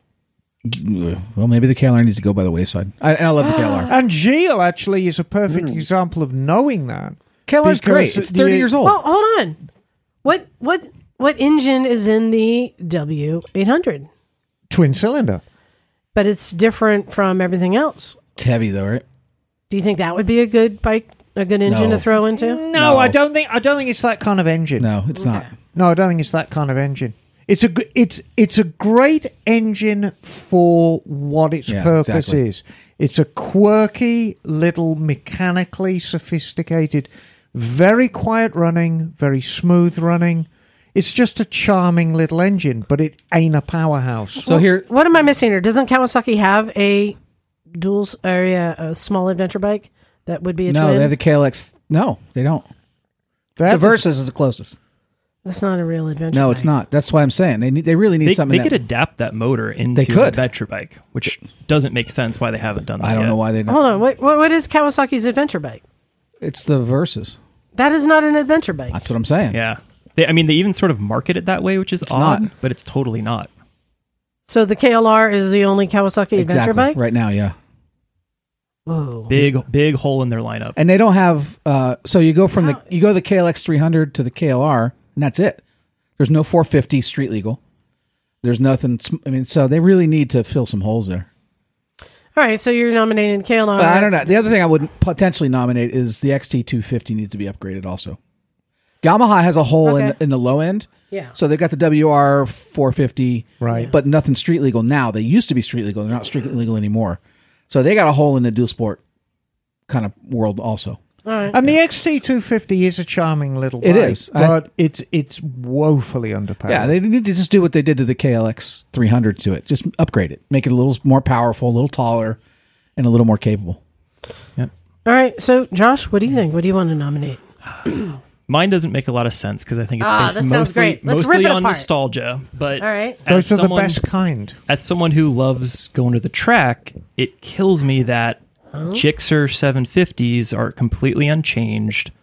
They don't have ABS, traction control, anything, and they're The basically new just ones don't have any of that? no, they're unchanged. Wow. And Since 2013, I believe. 2012, 2013, yeah. Yeah. And Wow. And to me, that bike should be a point of pride for Suzuki because the GSX R 750 kind of opened the floodgates for the did. sport bike world, right? Oh, no, the world changed. When the Gixxer 750 Yeah. came Yeah. out, It did, yep. it changed the world. So to me, I wish Suzuki would put on their big boy pants and get some pride in their product and update it. And Is the thing industry at a point where they're like, that's it's not the thing. worth it anymore? Well, because you, it's you electric? see a lot of the manufacturers filling the void left by the 600 class with parallel twins, Right. Which are fine, like the Aprilia Mm-hmm. what's the The 660. 660? Yeah, the Triumph has the 690. Yeah, and they're very popular on the track, but they don't have the top end for really fast track riding. You still see people on Gixxer 600s, 750s, CBR 600s, R6s, but those are all going by the wayside. Now, doesn't a lot of this is really controlled by the racing and the R&D coming out of that? So they're not racing the 750s, right? No, but they're racing the 600s, the super sports. Right. And So broadly, I'd like to just see the 600 class updated, but with emissions, those really small four-cylinder engines are really hard to get to pass emissions, That is true. which is why they're going to, twins because there's a bigger combustion chamber. They can better control heat. because the big Gixxers are all modern. They're the leader bikes. They got everything. But so you're saying they've left? I think they left it behind because there is no racing. There's no development there. There's no development, and frankly, I think a big part of it's just emissions are so expensive to hit on those small engines. And I could be totally wrong, but No, I think you've got a valid point. And I think the mistake Suzuki made, and they made it a long, long time ago, was making the 750 and the 600 essentially the same bike. Right. And so when the 600 market went away, it really ravaged the 750 market as well because they were considered interchangeable bikes. So I think it hit them a lot harder than maybe the other manufacturers. And I mean, maybe the only reason they're still doing it is because of the class. But I'm as annoyed with them as you are, Josh, because to me the Gixxer 750 it's the pivotal race rep bike. Aren't we almost to the point where it could be a retro Yes, you could. Because they have all these modern retro bikes. The Gixxer 750 could be a modern retro. Well, that Yamaha, the GP. The one they just showed. That thing's beautiful. Not coming to the US. So, Josh, here's an idea for a Gixxer 750. All the modern accoutrements with the ABS, traction control, everything. And you do it in old slingshot colours. Yeah. And you can even do it with round headlights with a little nostrils either side of it. Slabby maybe, but in retro colours, and do some, do the sack stickers on it, everything. The problem is, I think in the US market, I don't think people would buy a 750. I think they want leader bikes or nothing. And that's where the nostalgia comes in, right? The 600 class is kind of dead. Like new riders, because in the late 90s, early 2000s, a new rider would jump on a 600. Exactly. Well, and look how well the 400s are performing now. I mean, the Ninja 400 is... Oh, there are people at the top end of A class passing leader bikes in the corner on a Ninja 400. I believe it. Yeah. It's amazing. I mean, look what Yamaha did. They still did the R6, but only for track. Yeah, and the R7 is also a pretty competent track bike too. So it's a twin, though, right? It's a twin, and that's the thing. That's where the nostalgia comes in. I miss can't rev it out like in 10 or 15 years. You might not hear that really high pitched whine of a 600 4-cylinder screaming around. Oh, it's like a Banshee. I mean, there's nothing like the sound of a small capacity 4 being wound out. Nothing like it. Interesting. Now, Gilles, as a newer rider, do you have a bike that you would like to see have an upgrade? Do you have an opinion here? No. I only care for my own bike, and everything else. That's a good answer. You just want them to get rid of that tall pipe on the scramblers. I don't understand how anybody can stand having anything else but what I have. It is unacceptable. Well, it's very smart because it's like you're married. And it's the honeymoon. I'm guessing it's the honeymoon. You're in the honeymoon period, Gilles. Yes. Yes. I'm guessing that. I'm in denial, maybe. No, not at all, darling. Not at all. The W800 is a fine motorcycle. And what have we got? Oh, Emma. It's a great motorcycle. No. Emma, this is that behind-the-scenes thing you're not supposed to talk about. I know. I'm saying nothing. May I offer one sort of general upgrade for the entire industry that I'd like to see? Oh, yeah. Yes. Let's hear it. So 3 wheels. Oh, God, no. Now, my collarbone couldn't take that. You see these new releases of bikes every year. You see it with the GS where they went up to the 1300. The KTM adventure bike is what, $1,390 now. All these bikes are getting more and more powerful, bigger and crazier. But since you brought up the KTM, the 990 is back, but the 990 that's middleweight. That used to be the 990. Not crazy. 750 used to be a big bike. Became the 1090 and the 1190 and the 1290 and 1390. Now I think the 690's become the 990. Well, the thing that's like, and I get it that it's just a natural progression that you want bigger, you want more power, but at some point, for 90% of riders, no one's going to be able to put down 160 horsepower of knobbies. What I want to see, which I would love to just go into a board meeting and one of the big threes, I don't want more power. Make it lighter. Exactly. Shave some weight off of it. And it's just crazy to me that that's not something, outside of the dual sport realm where they're squeezing out crazy powerful, very capable bikes in a lightweight package. I think it keeps a lot of new riders away. Like even the Ninja 400, it's not a super light bike. Though that drives price up. To be light, you have to pay. It's expensive. It is. However, I would also argue that the R&D to develop these bigger motors that are emissions compliant, it's expensive too. So they sell more though. Yeah, and if you have a bike where the end product, so we know that a liter bike, the price point's about 12, 15 grand for a cheap end liter bike, and there is profit margin in that. If you're 400, what's the price point for a 400 these days? I think it's like 7. Yep. There ain't as much profit in that. There's not. So you've got more money. And you can't push that price any higher because people won't buy them. No, exactly, because it's very, very competitive. It's like we know that your 400, yes, I've got 7 grand in my pocket, I can get a 400. Well, if you want a liter bike, you need a lot more money. So there's a lot more money coming in. The profit margin is higher. There is more to spend on R&D.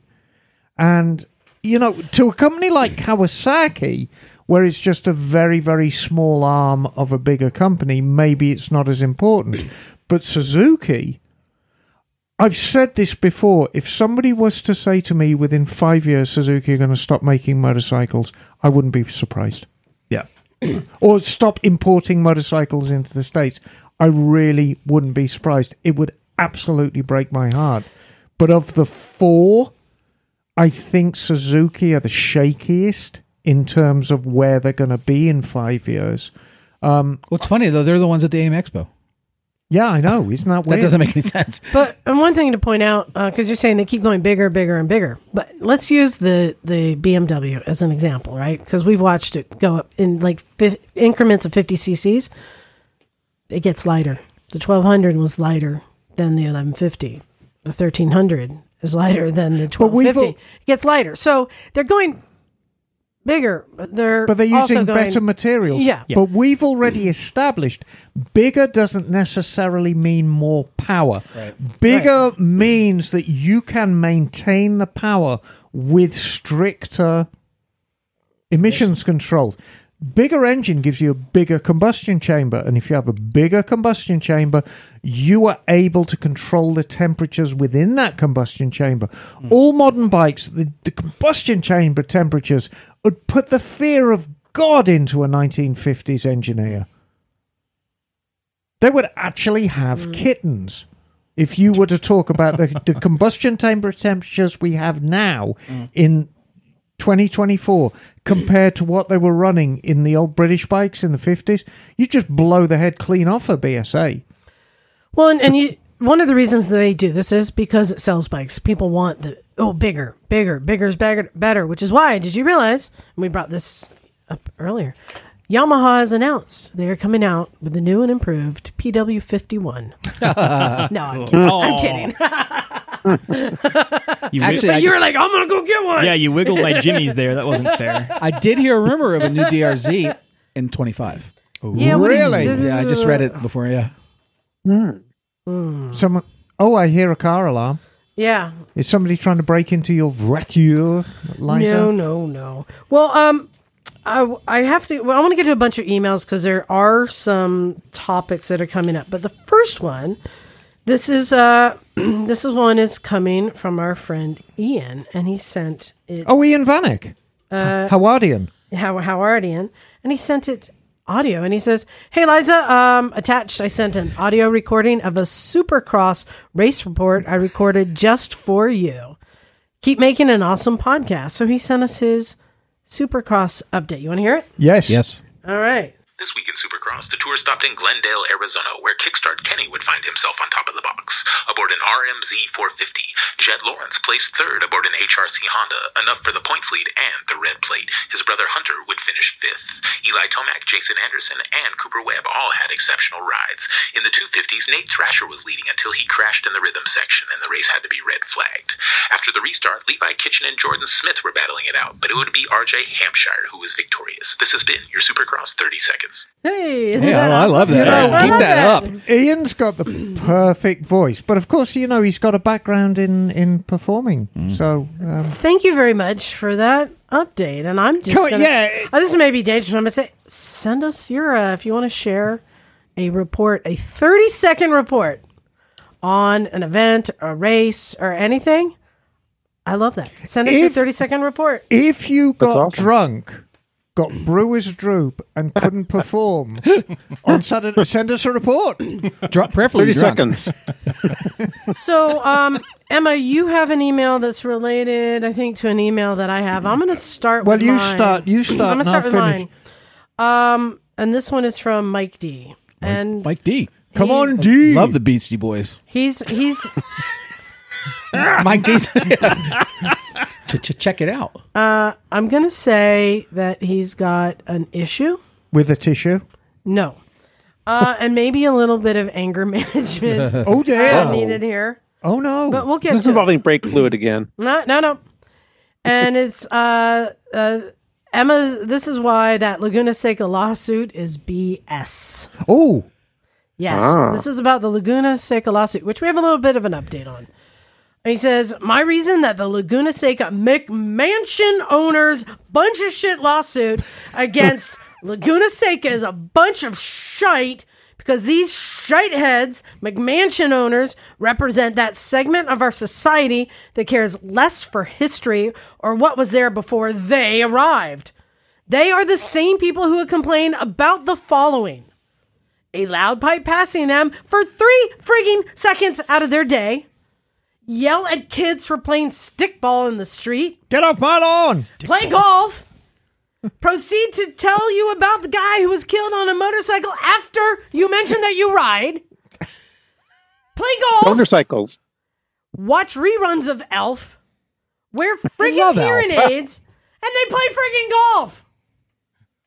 These are the people that complain about things like this. I think he's got a little bit of an issue. It's concise, though. Take a gummy, relax. So, No, he's absolutely I think right. you though. have He's one there, right there. Touchdown. Don't read it yet. I wanted to share my update that I shared with you. So we somebody sent me a video that's been going around. I don't know if any of you saw it. Careful, Liza. I know. About Careful. simmer down. About the Laguna Seca lawsuit.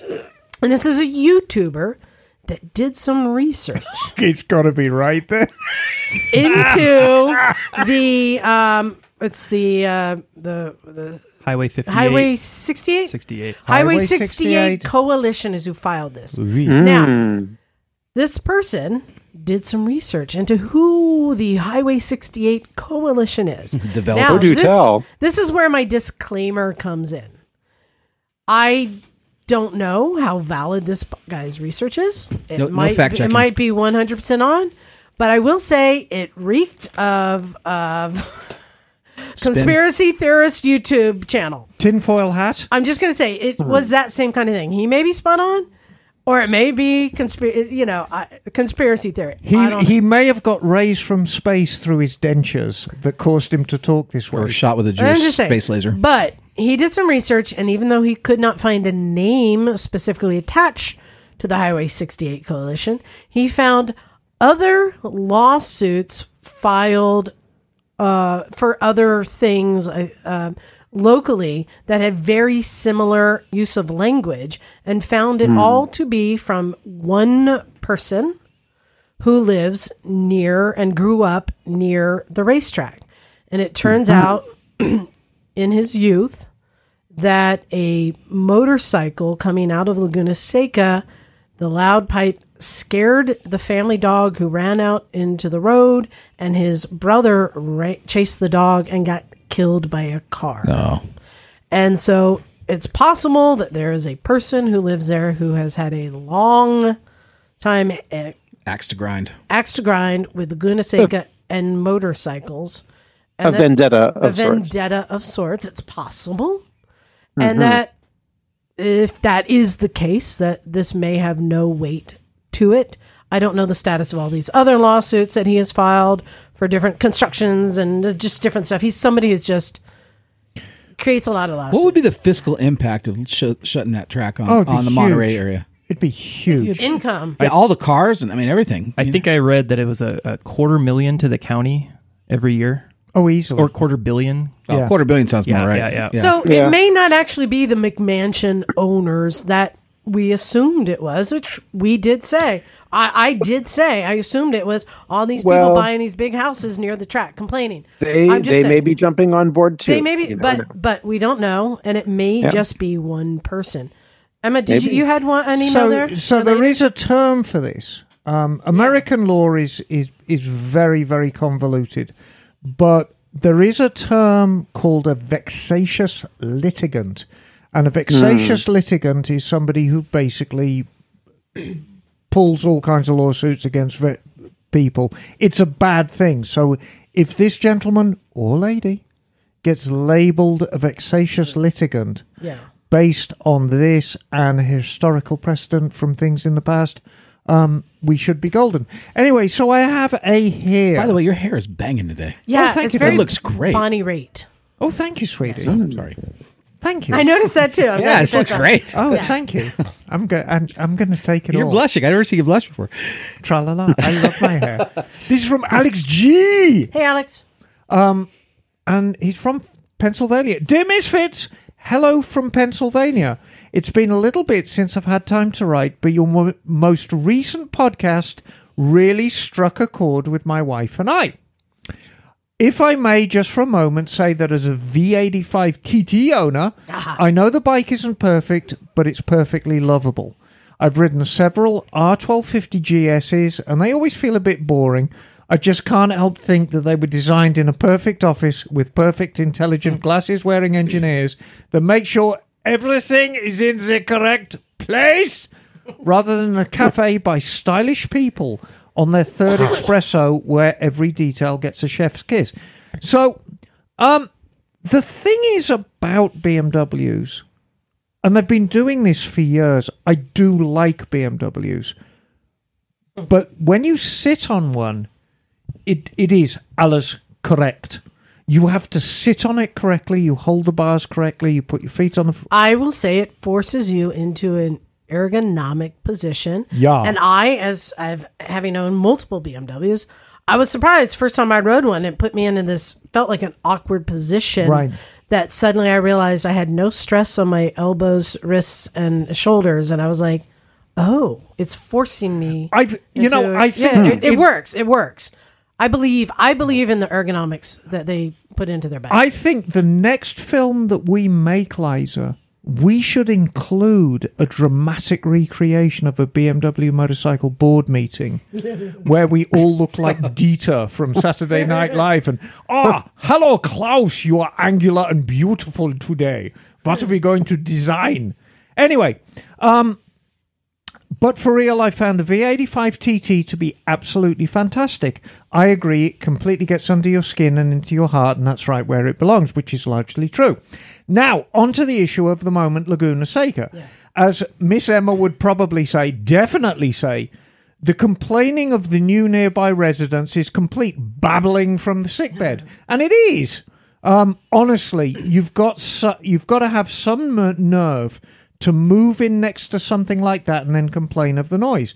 Did they not know when they... hang on, I'll get there. Did they not know when they were building or buying? Sorry, the only... I could get the back. Oh, yeah, here we are. Sorry. The only day they could get their pilot to fly them in to look at probably was on a Wednesday when the track was probably being prepped for the next weekend. But they tried to show that they're adults and they should know better. I would imagine that Laguna Seca brings in quite a tax base for Monterey County. It does. In people going there and spending money, let alone surrounding businesses in the nearby area, they get reciprocal patronage from those attending events. Yes, they do. But I don't know for sure, so that is hence hearsay. Well, it's not. I mean, the fact is, Laguna Seca brings in a ton of money for Monterey County. And people that have money to spend, too. Yeah. And generally, the Central Coast in general. I think coastal California should be incredibly proud of Laguna Seca and its legacy, its worldwide legacy. Mm-hmm. So we need to protect this place at all costs. Anyway, what I do know is that people who complain like that tend to be the dreariest and most depressing Kens and Karens who haven't got... They probably play golf as well. Who haven't got an ounce of true bollock and need to force their way into the lives of others in order to make them feel small because it makes them feel big. They're sticking their giblets balls deep into a desperate glory hole thinking they'll get a rocks off and being heralded as heroes. Whereas in reality, on the other side is a feral cat with sharp claws and a taste for putting them in chuffing agony. Yes. Wow. Yeah, no, this is good stuff. If these people were a motorcycle, there'd be something that started off fine, but through the years was morphed into something embarrassing like a stretch booster on Facebook Marketplace that has no title, worn over, crash damage, all the while being covered in years' worth of bong resin and bad choices. And the owner's asking $10,000 because they know what they have. Why don't these complete tossers just turn their hearing aids off, kick off their orthopedic shoes, and sit in their pasty, well-worn and pretty asses down with a nice book and sod off and a nice cup of tea? The track was there first, you wankers. Yes, this is all true. Yeah. Yeah. I have an idea. I'm not done yet. Hold on, let me interject. Go on then. A lot of these McMansion McWinkers that we're talking about. So their name would be Hold on. They're, Karen and Kevin odds McWinker. are they have kind of nice cars, wouldn't you say? Yes. Yeah. Odds are they might really enjoy a day on the track. Oh God. No, and I mean, Ooh, give them a free track day coupon. Hey, That's what I'm saying. It'd be great for the kegs of local free repair shops. Insure. this has been And tried diapers. in the past. So, back in the day in England, I was known as being something of the host of banging parties, and my method. Hold on. Well, parties where they were Hold on, banging hold or on. banging parties. What? Huh? Banging parties, meaning they were quite good parties. Was there a dish of keys involved? No, not that kind of Okay. banging. Was there a lot of lube? No, not that kind of banging, but just generally. Not that kind of lube. Yes, exactly. Were there drums But involved with this? the method I always used for the parties was I'd organise a party and write, it's going to be on this date, and then I would dutifully go around all the neighbours and say, well, I'm having a party on Saturday night, and you're very welcome to come along. And nobody ever did, and everyone complained anyway. So I don't think a track day for your wretched Toyota Camry will work. I used to do that when I played music, and I would have these big like jam parties, and everyone come in. Yes. And I invited the neighbor, like if you like come, she showed up with a harp Right on. to our jam Wow. session. Fantastic. But it sounded good. Anyway, Intermission. so Alex G continues. I know that Laguna Seca is used by cars and motorcycles alike, but as a motorcyclist, I feel we're constantly marginalized by many different groups, and we are perpetually made to stick up for ourselves. So in a way, I feel targeted by this. There's no in a way. I mean, we are. What is going on with Laguna Seca is laughably ridiculous, and I hope that sense and reason come through. If not, I feel it was set a very dangerous precedent. Forgive me if I'm wrong, I've never been to Laguna Seca, but it doesn't strike me as a small little local cart path that exudes noise once or twice a year. This is a world-renowned track, and if these sauerkraut-slurping, nose-picking invalids think they're going to bring down one of racing's great stages, they've got another thing coming. Well, the good news is, Alex, there's a lot of us that feel the same way as you. Thank you for letting me get that out. I feel so much better. Oh, I'm glad you do. P.S. As always, much love to all of you, and thank you so much for the podcast and your efforts to make motorcycling awesome. Well, it's already awesome, darling. We're just letting Making people it know. awesomer. A quick shout out to Johnny Powell, who was on the Misfits New Year's Eve Skype, and his Rabaconda, which saved my huffing and puffing arse in high altitude New Mexico on the scooter Cannonball. Your kindness and grace was very much appreciated. Looking forward to warmer weather where I don't have to live vicariously through any of you anymore, Alex G. Yes, because of course I should imagine it's quite cold in Pennsylvania. In Quebec, right now. too, it's cold. Yeah. Oh, yes. Well, Bagel, I think Yes.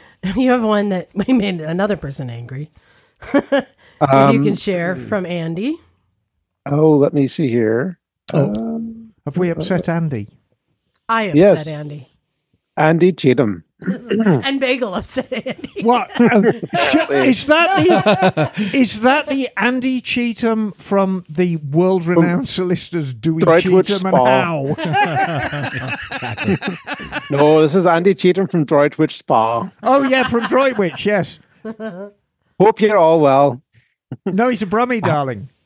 Yes, well, is he though? No, Droitwich. He's Brumbab. All right, Bab. I haven't stopped laughing since Bagel read my last email about my kill switch escapade with a Scottish accent. I'm originally from Liverpool. And I would have loved to hear Bagel try that accent out. Try my best. Oh, you want a Liverpool Anywho. accent? Anywho, I just wanted to write to say that I have booked myself onto the Tuscany tour. Hey-o. Nicely Hopefully- done. Hopefully on a Multistrada V2. Okay. A bike I've read a lot about, but never ridden. And You'll I can't like wait. it. I've never ridden in mainland Europe before or toured with a group of other riders, and I'm looking forward to doing both. Came to the topic now. Brake fluid. Here we go. I have never got angry listening to Eminem until now. Even the thought of someone contemplating messing around with one part of a motorcycle that can kill you had my blood pressure rising the first episode you mentioned it. I thought it was over, but the next episode, no sooner did you start discussing it again before I was wound up again. No. Don't. I may need therapy. Can you recommend anything? Best regards, Andy. Yeah, I'd recommend Cleveland Moto Podcast. Yes, direct your complaints to Uncle Phil at Cleveland Moto. And Phil had a comment on Facebook about the brake fluid thing, too. Yeah, no, I mean, Liza. I shared it last week. Liza, babbling from the sick bed. Babbling from the sick bed. Nope. It's not like you to come into my presence and gibber. Nope. Like a moron. Don't do it. Again, I'm taking the stance. Oh, Lord. This was a conversation that has been had over and over over. And that's all I was doing was having that conversation again. Pure applesauce. And grade A applesauce at that. So I have one, and then Bagel. Are you going to be able to get to that second one, or should we save that? That's quick. I just want to recap that. So this one says, "Hey, Liza, Miss Emma, and Associated Misfits." This Hello, is from darling. our friend Marshall. Marshall. Says, "I just wanted to thank you again for your hospitality when I visited the garage a couple weeks ago. Oh, that's lovely. It was great to meet folks in person, see the garage and the studio. That would have made the trip 100% worth it. Oh, God. But you raised the bar to a whole different level when you threw me on the Scrambler and took me on a Westcliff ride with Emma, the Misfits, and the Vampires. So if any Misfits are ever in Central North Carolina, give me a shout. I have a handful of bikes and would love to return the favor. Thanks for being so welcoming, and thanks for the fabulous podcast.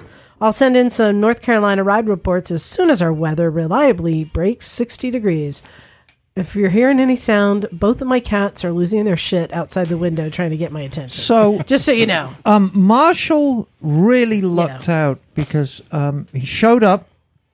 Can't remember, he was in a rental car or something. I mean, he'd flown in. And it was a glorious, glorious Sunday.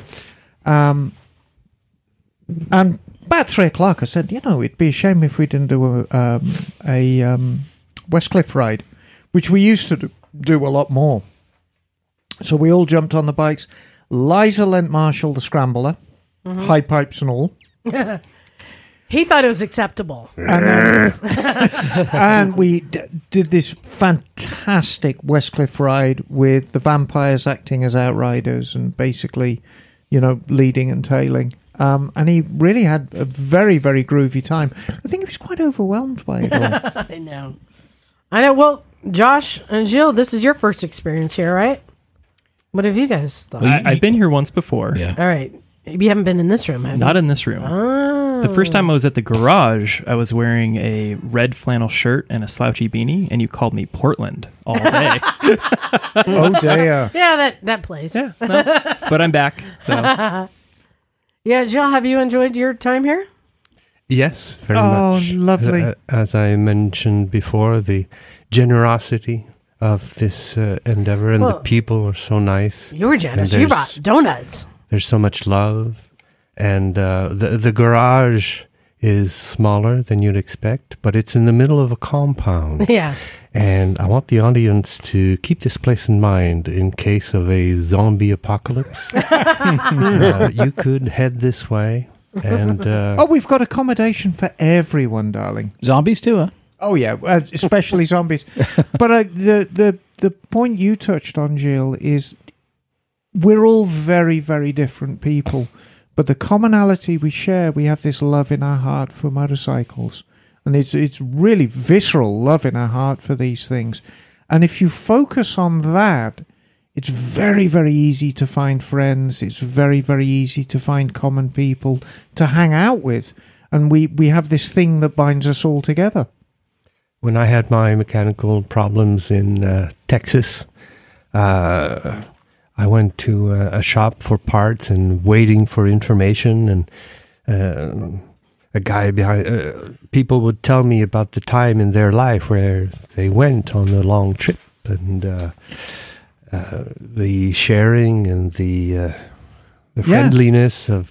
Once I stopped for a break, and I just lay on the grass, and somebody stopped and inquired, "Are you okay?" And so, Yeah, I like that. yeah. It's a Nice. it's a wonderful community. Well, we have one more email to get to. Bagel, and I thought this one was interesting. I think this will be quick, but this is in response to a topic I've brought up, and I think this will be maybe the hardest accent you've tried. I don't know if Scott is from here, but if you want me to Yes, I this in the accent, I happen to speak Dutch. So Oh, this email is from Scott Ross. It is titled "The Solution for High-Powered E-Bikes." And Scott writes, "I know Liza has expressed her concern about high-powered e-bikes. In the Netherlands, the high traffic enforcement has picked up dynos for testing. I was wondering if this was something that could be coming to America." And he links to an article where the Dutch police have bought these little yeah. mobile They're mobile. dyno units that you can fit an e-bike on.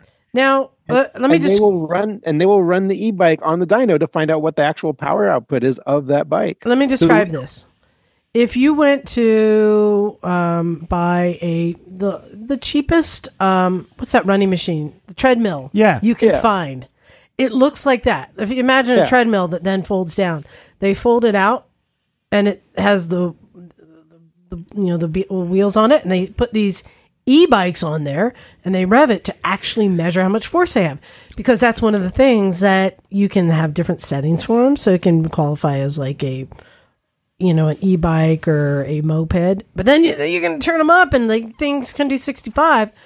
So now they're busting them, and they whip out this like treadmill looking mini dyno, and he's like, do you think we'll see it here? And I'm like, I don't think so. I think you need one for the shop. Everyone could dyno their I bikes. know. Yeah, just a dyno in general. I don't think so, because here's the thing. And as I've been kind of exploring, why isn't this being better controlled? I was told that states, counties, and then states need to set their own rules. And then eventually it'll get to federal. But I don't think any counties or states are going to be buying these machines, and They're not bothered enough by it. We're too large of a country. It's too small of a problem in a big country.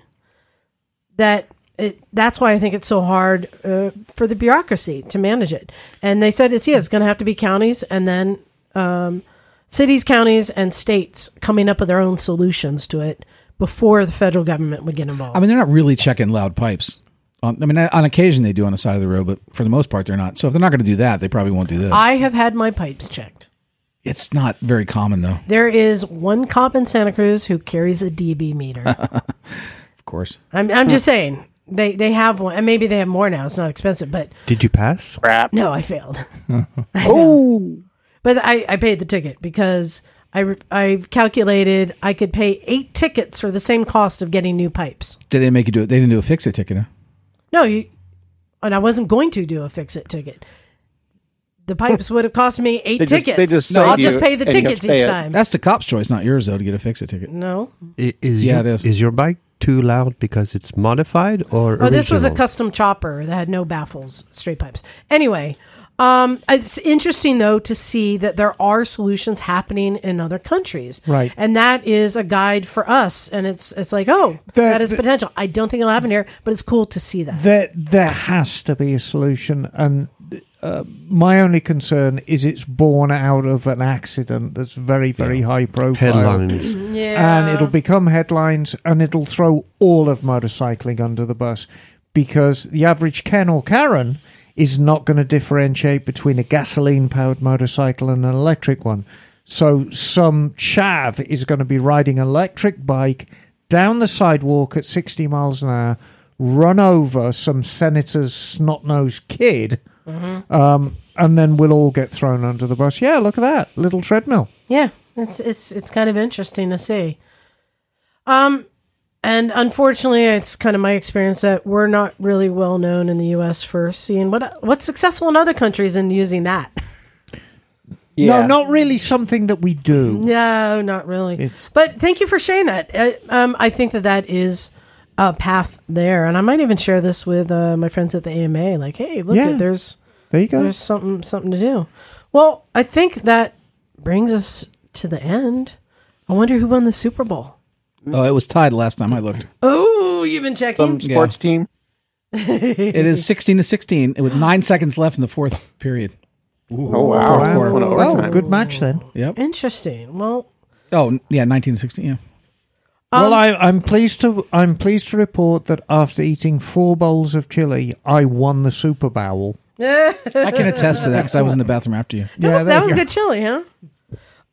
And just a quick announcement. I said this last week, but I announced that we have the new T-shirt. I don't know if you guys saw the new T-shirt design for our Patreon subscribers. They can go through Patreon and get their coupon code so they can order it for free on our website. I did also put it out there if anyone who's not a Patreon subscriber, $5 or more, would like to pre-order one. I'm offering free shipping right now. And So you I can order a would new like shirt. to point out that is an unknown person riding an unknown bike on that shirt. Right. Couldn't recognize him. No, I have no idea who he is. It's Naked Jim. There you go. It's Naked Jim riding a DR350. Exactly.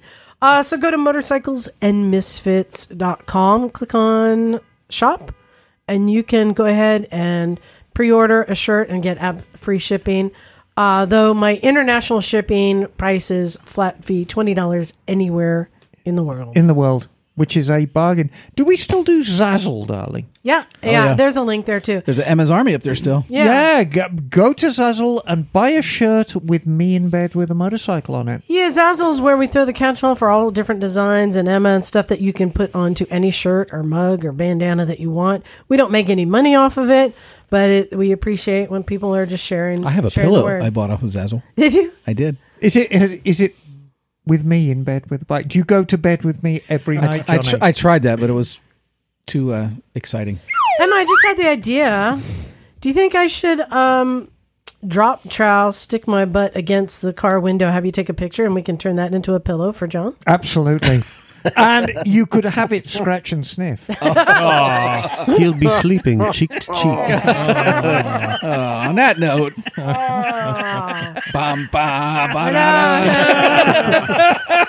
da. Also at motorcyclesandmisfits.com, you'll find links to our calendar, the events we're going to, our tours, everything there that you need. Get your Go find it there. discounted slot for Pakistan now. Also, motorcyclesandmisfits@gmail.com. Send us your emails. And then Send us lastly, all your money. Just send us all your money, all your children, Make it all out your to Liza's motorcycles. ass. Just give it all to us. And lastly, come and visit us. Just like Gilles here, who was emailed and said, hey, can I come and sit on the podcast? I said, sure, bring donuts. No, I didn't say that, but you did. Thank you. Right, and Mashal, who had such a wonderful time. Yeah, so come on. We like visitors. We do. Yeah. So there you go. Are we boring you, John? John is I'm just yawning. tired. I got a dog in the heat at home. Okay. Oh, don't even get into this. Yeah, I got to go change. Don't even. I'm changing diapers again, everybody. He's I thought I was got done with that diapers noise. on a dog. Well, it's the best thing to do. And you should point out that you can't find a veterinarian in the next 6 months. To It's actually crazy right now. Spay That's this a whole nother poor podcast. animal. Oh, God. We can do it at the garage. Probably could. Yeah, we can. All right. 2 bricks. Thanks, everyone, for sticking with us. That's I mean. really appreciate it. Especially Patreon subscribers. Go get your T-shirt. Ready to get out. Get them here. while they're hot. Yeah. Thanks, everyone. This is Liza. Stumpy John. Emma, darling. Rocket Josh. Gilles. Bagel. And we are out of here. Cool. Cool.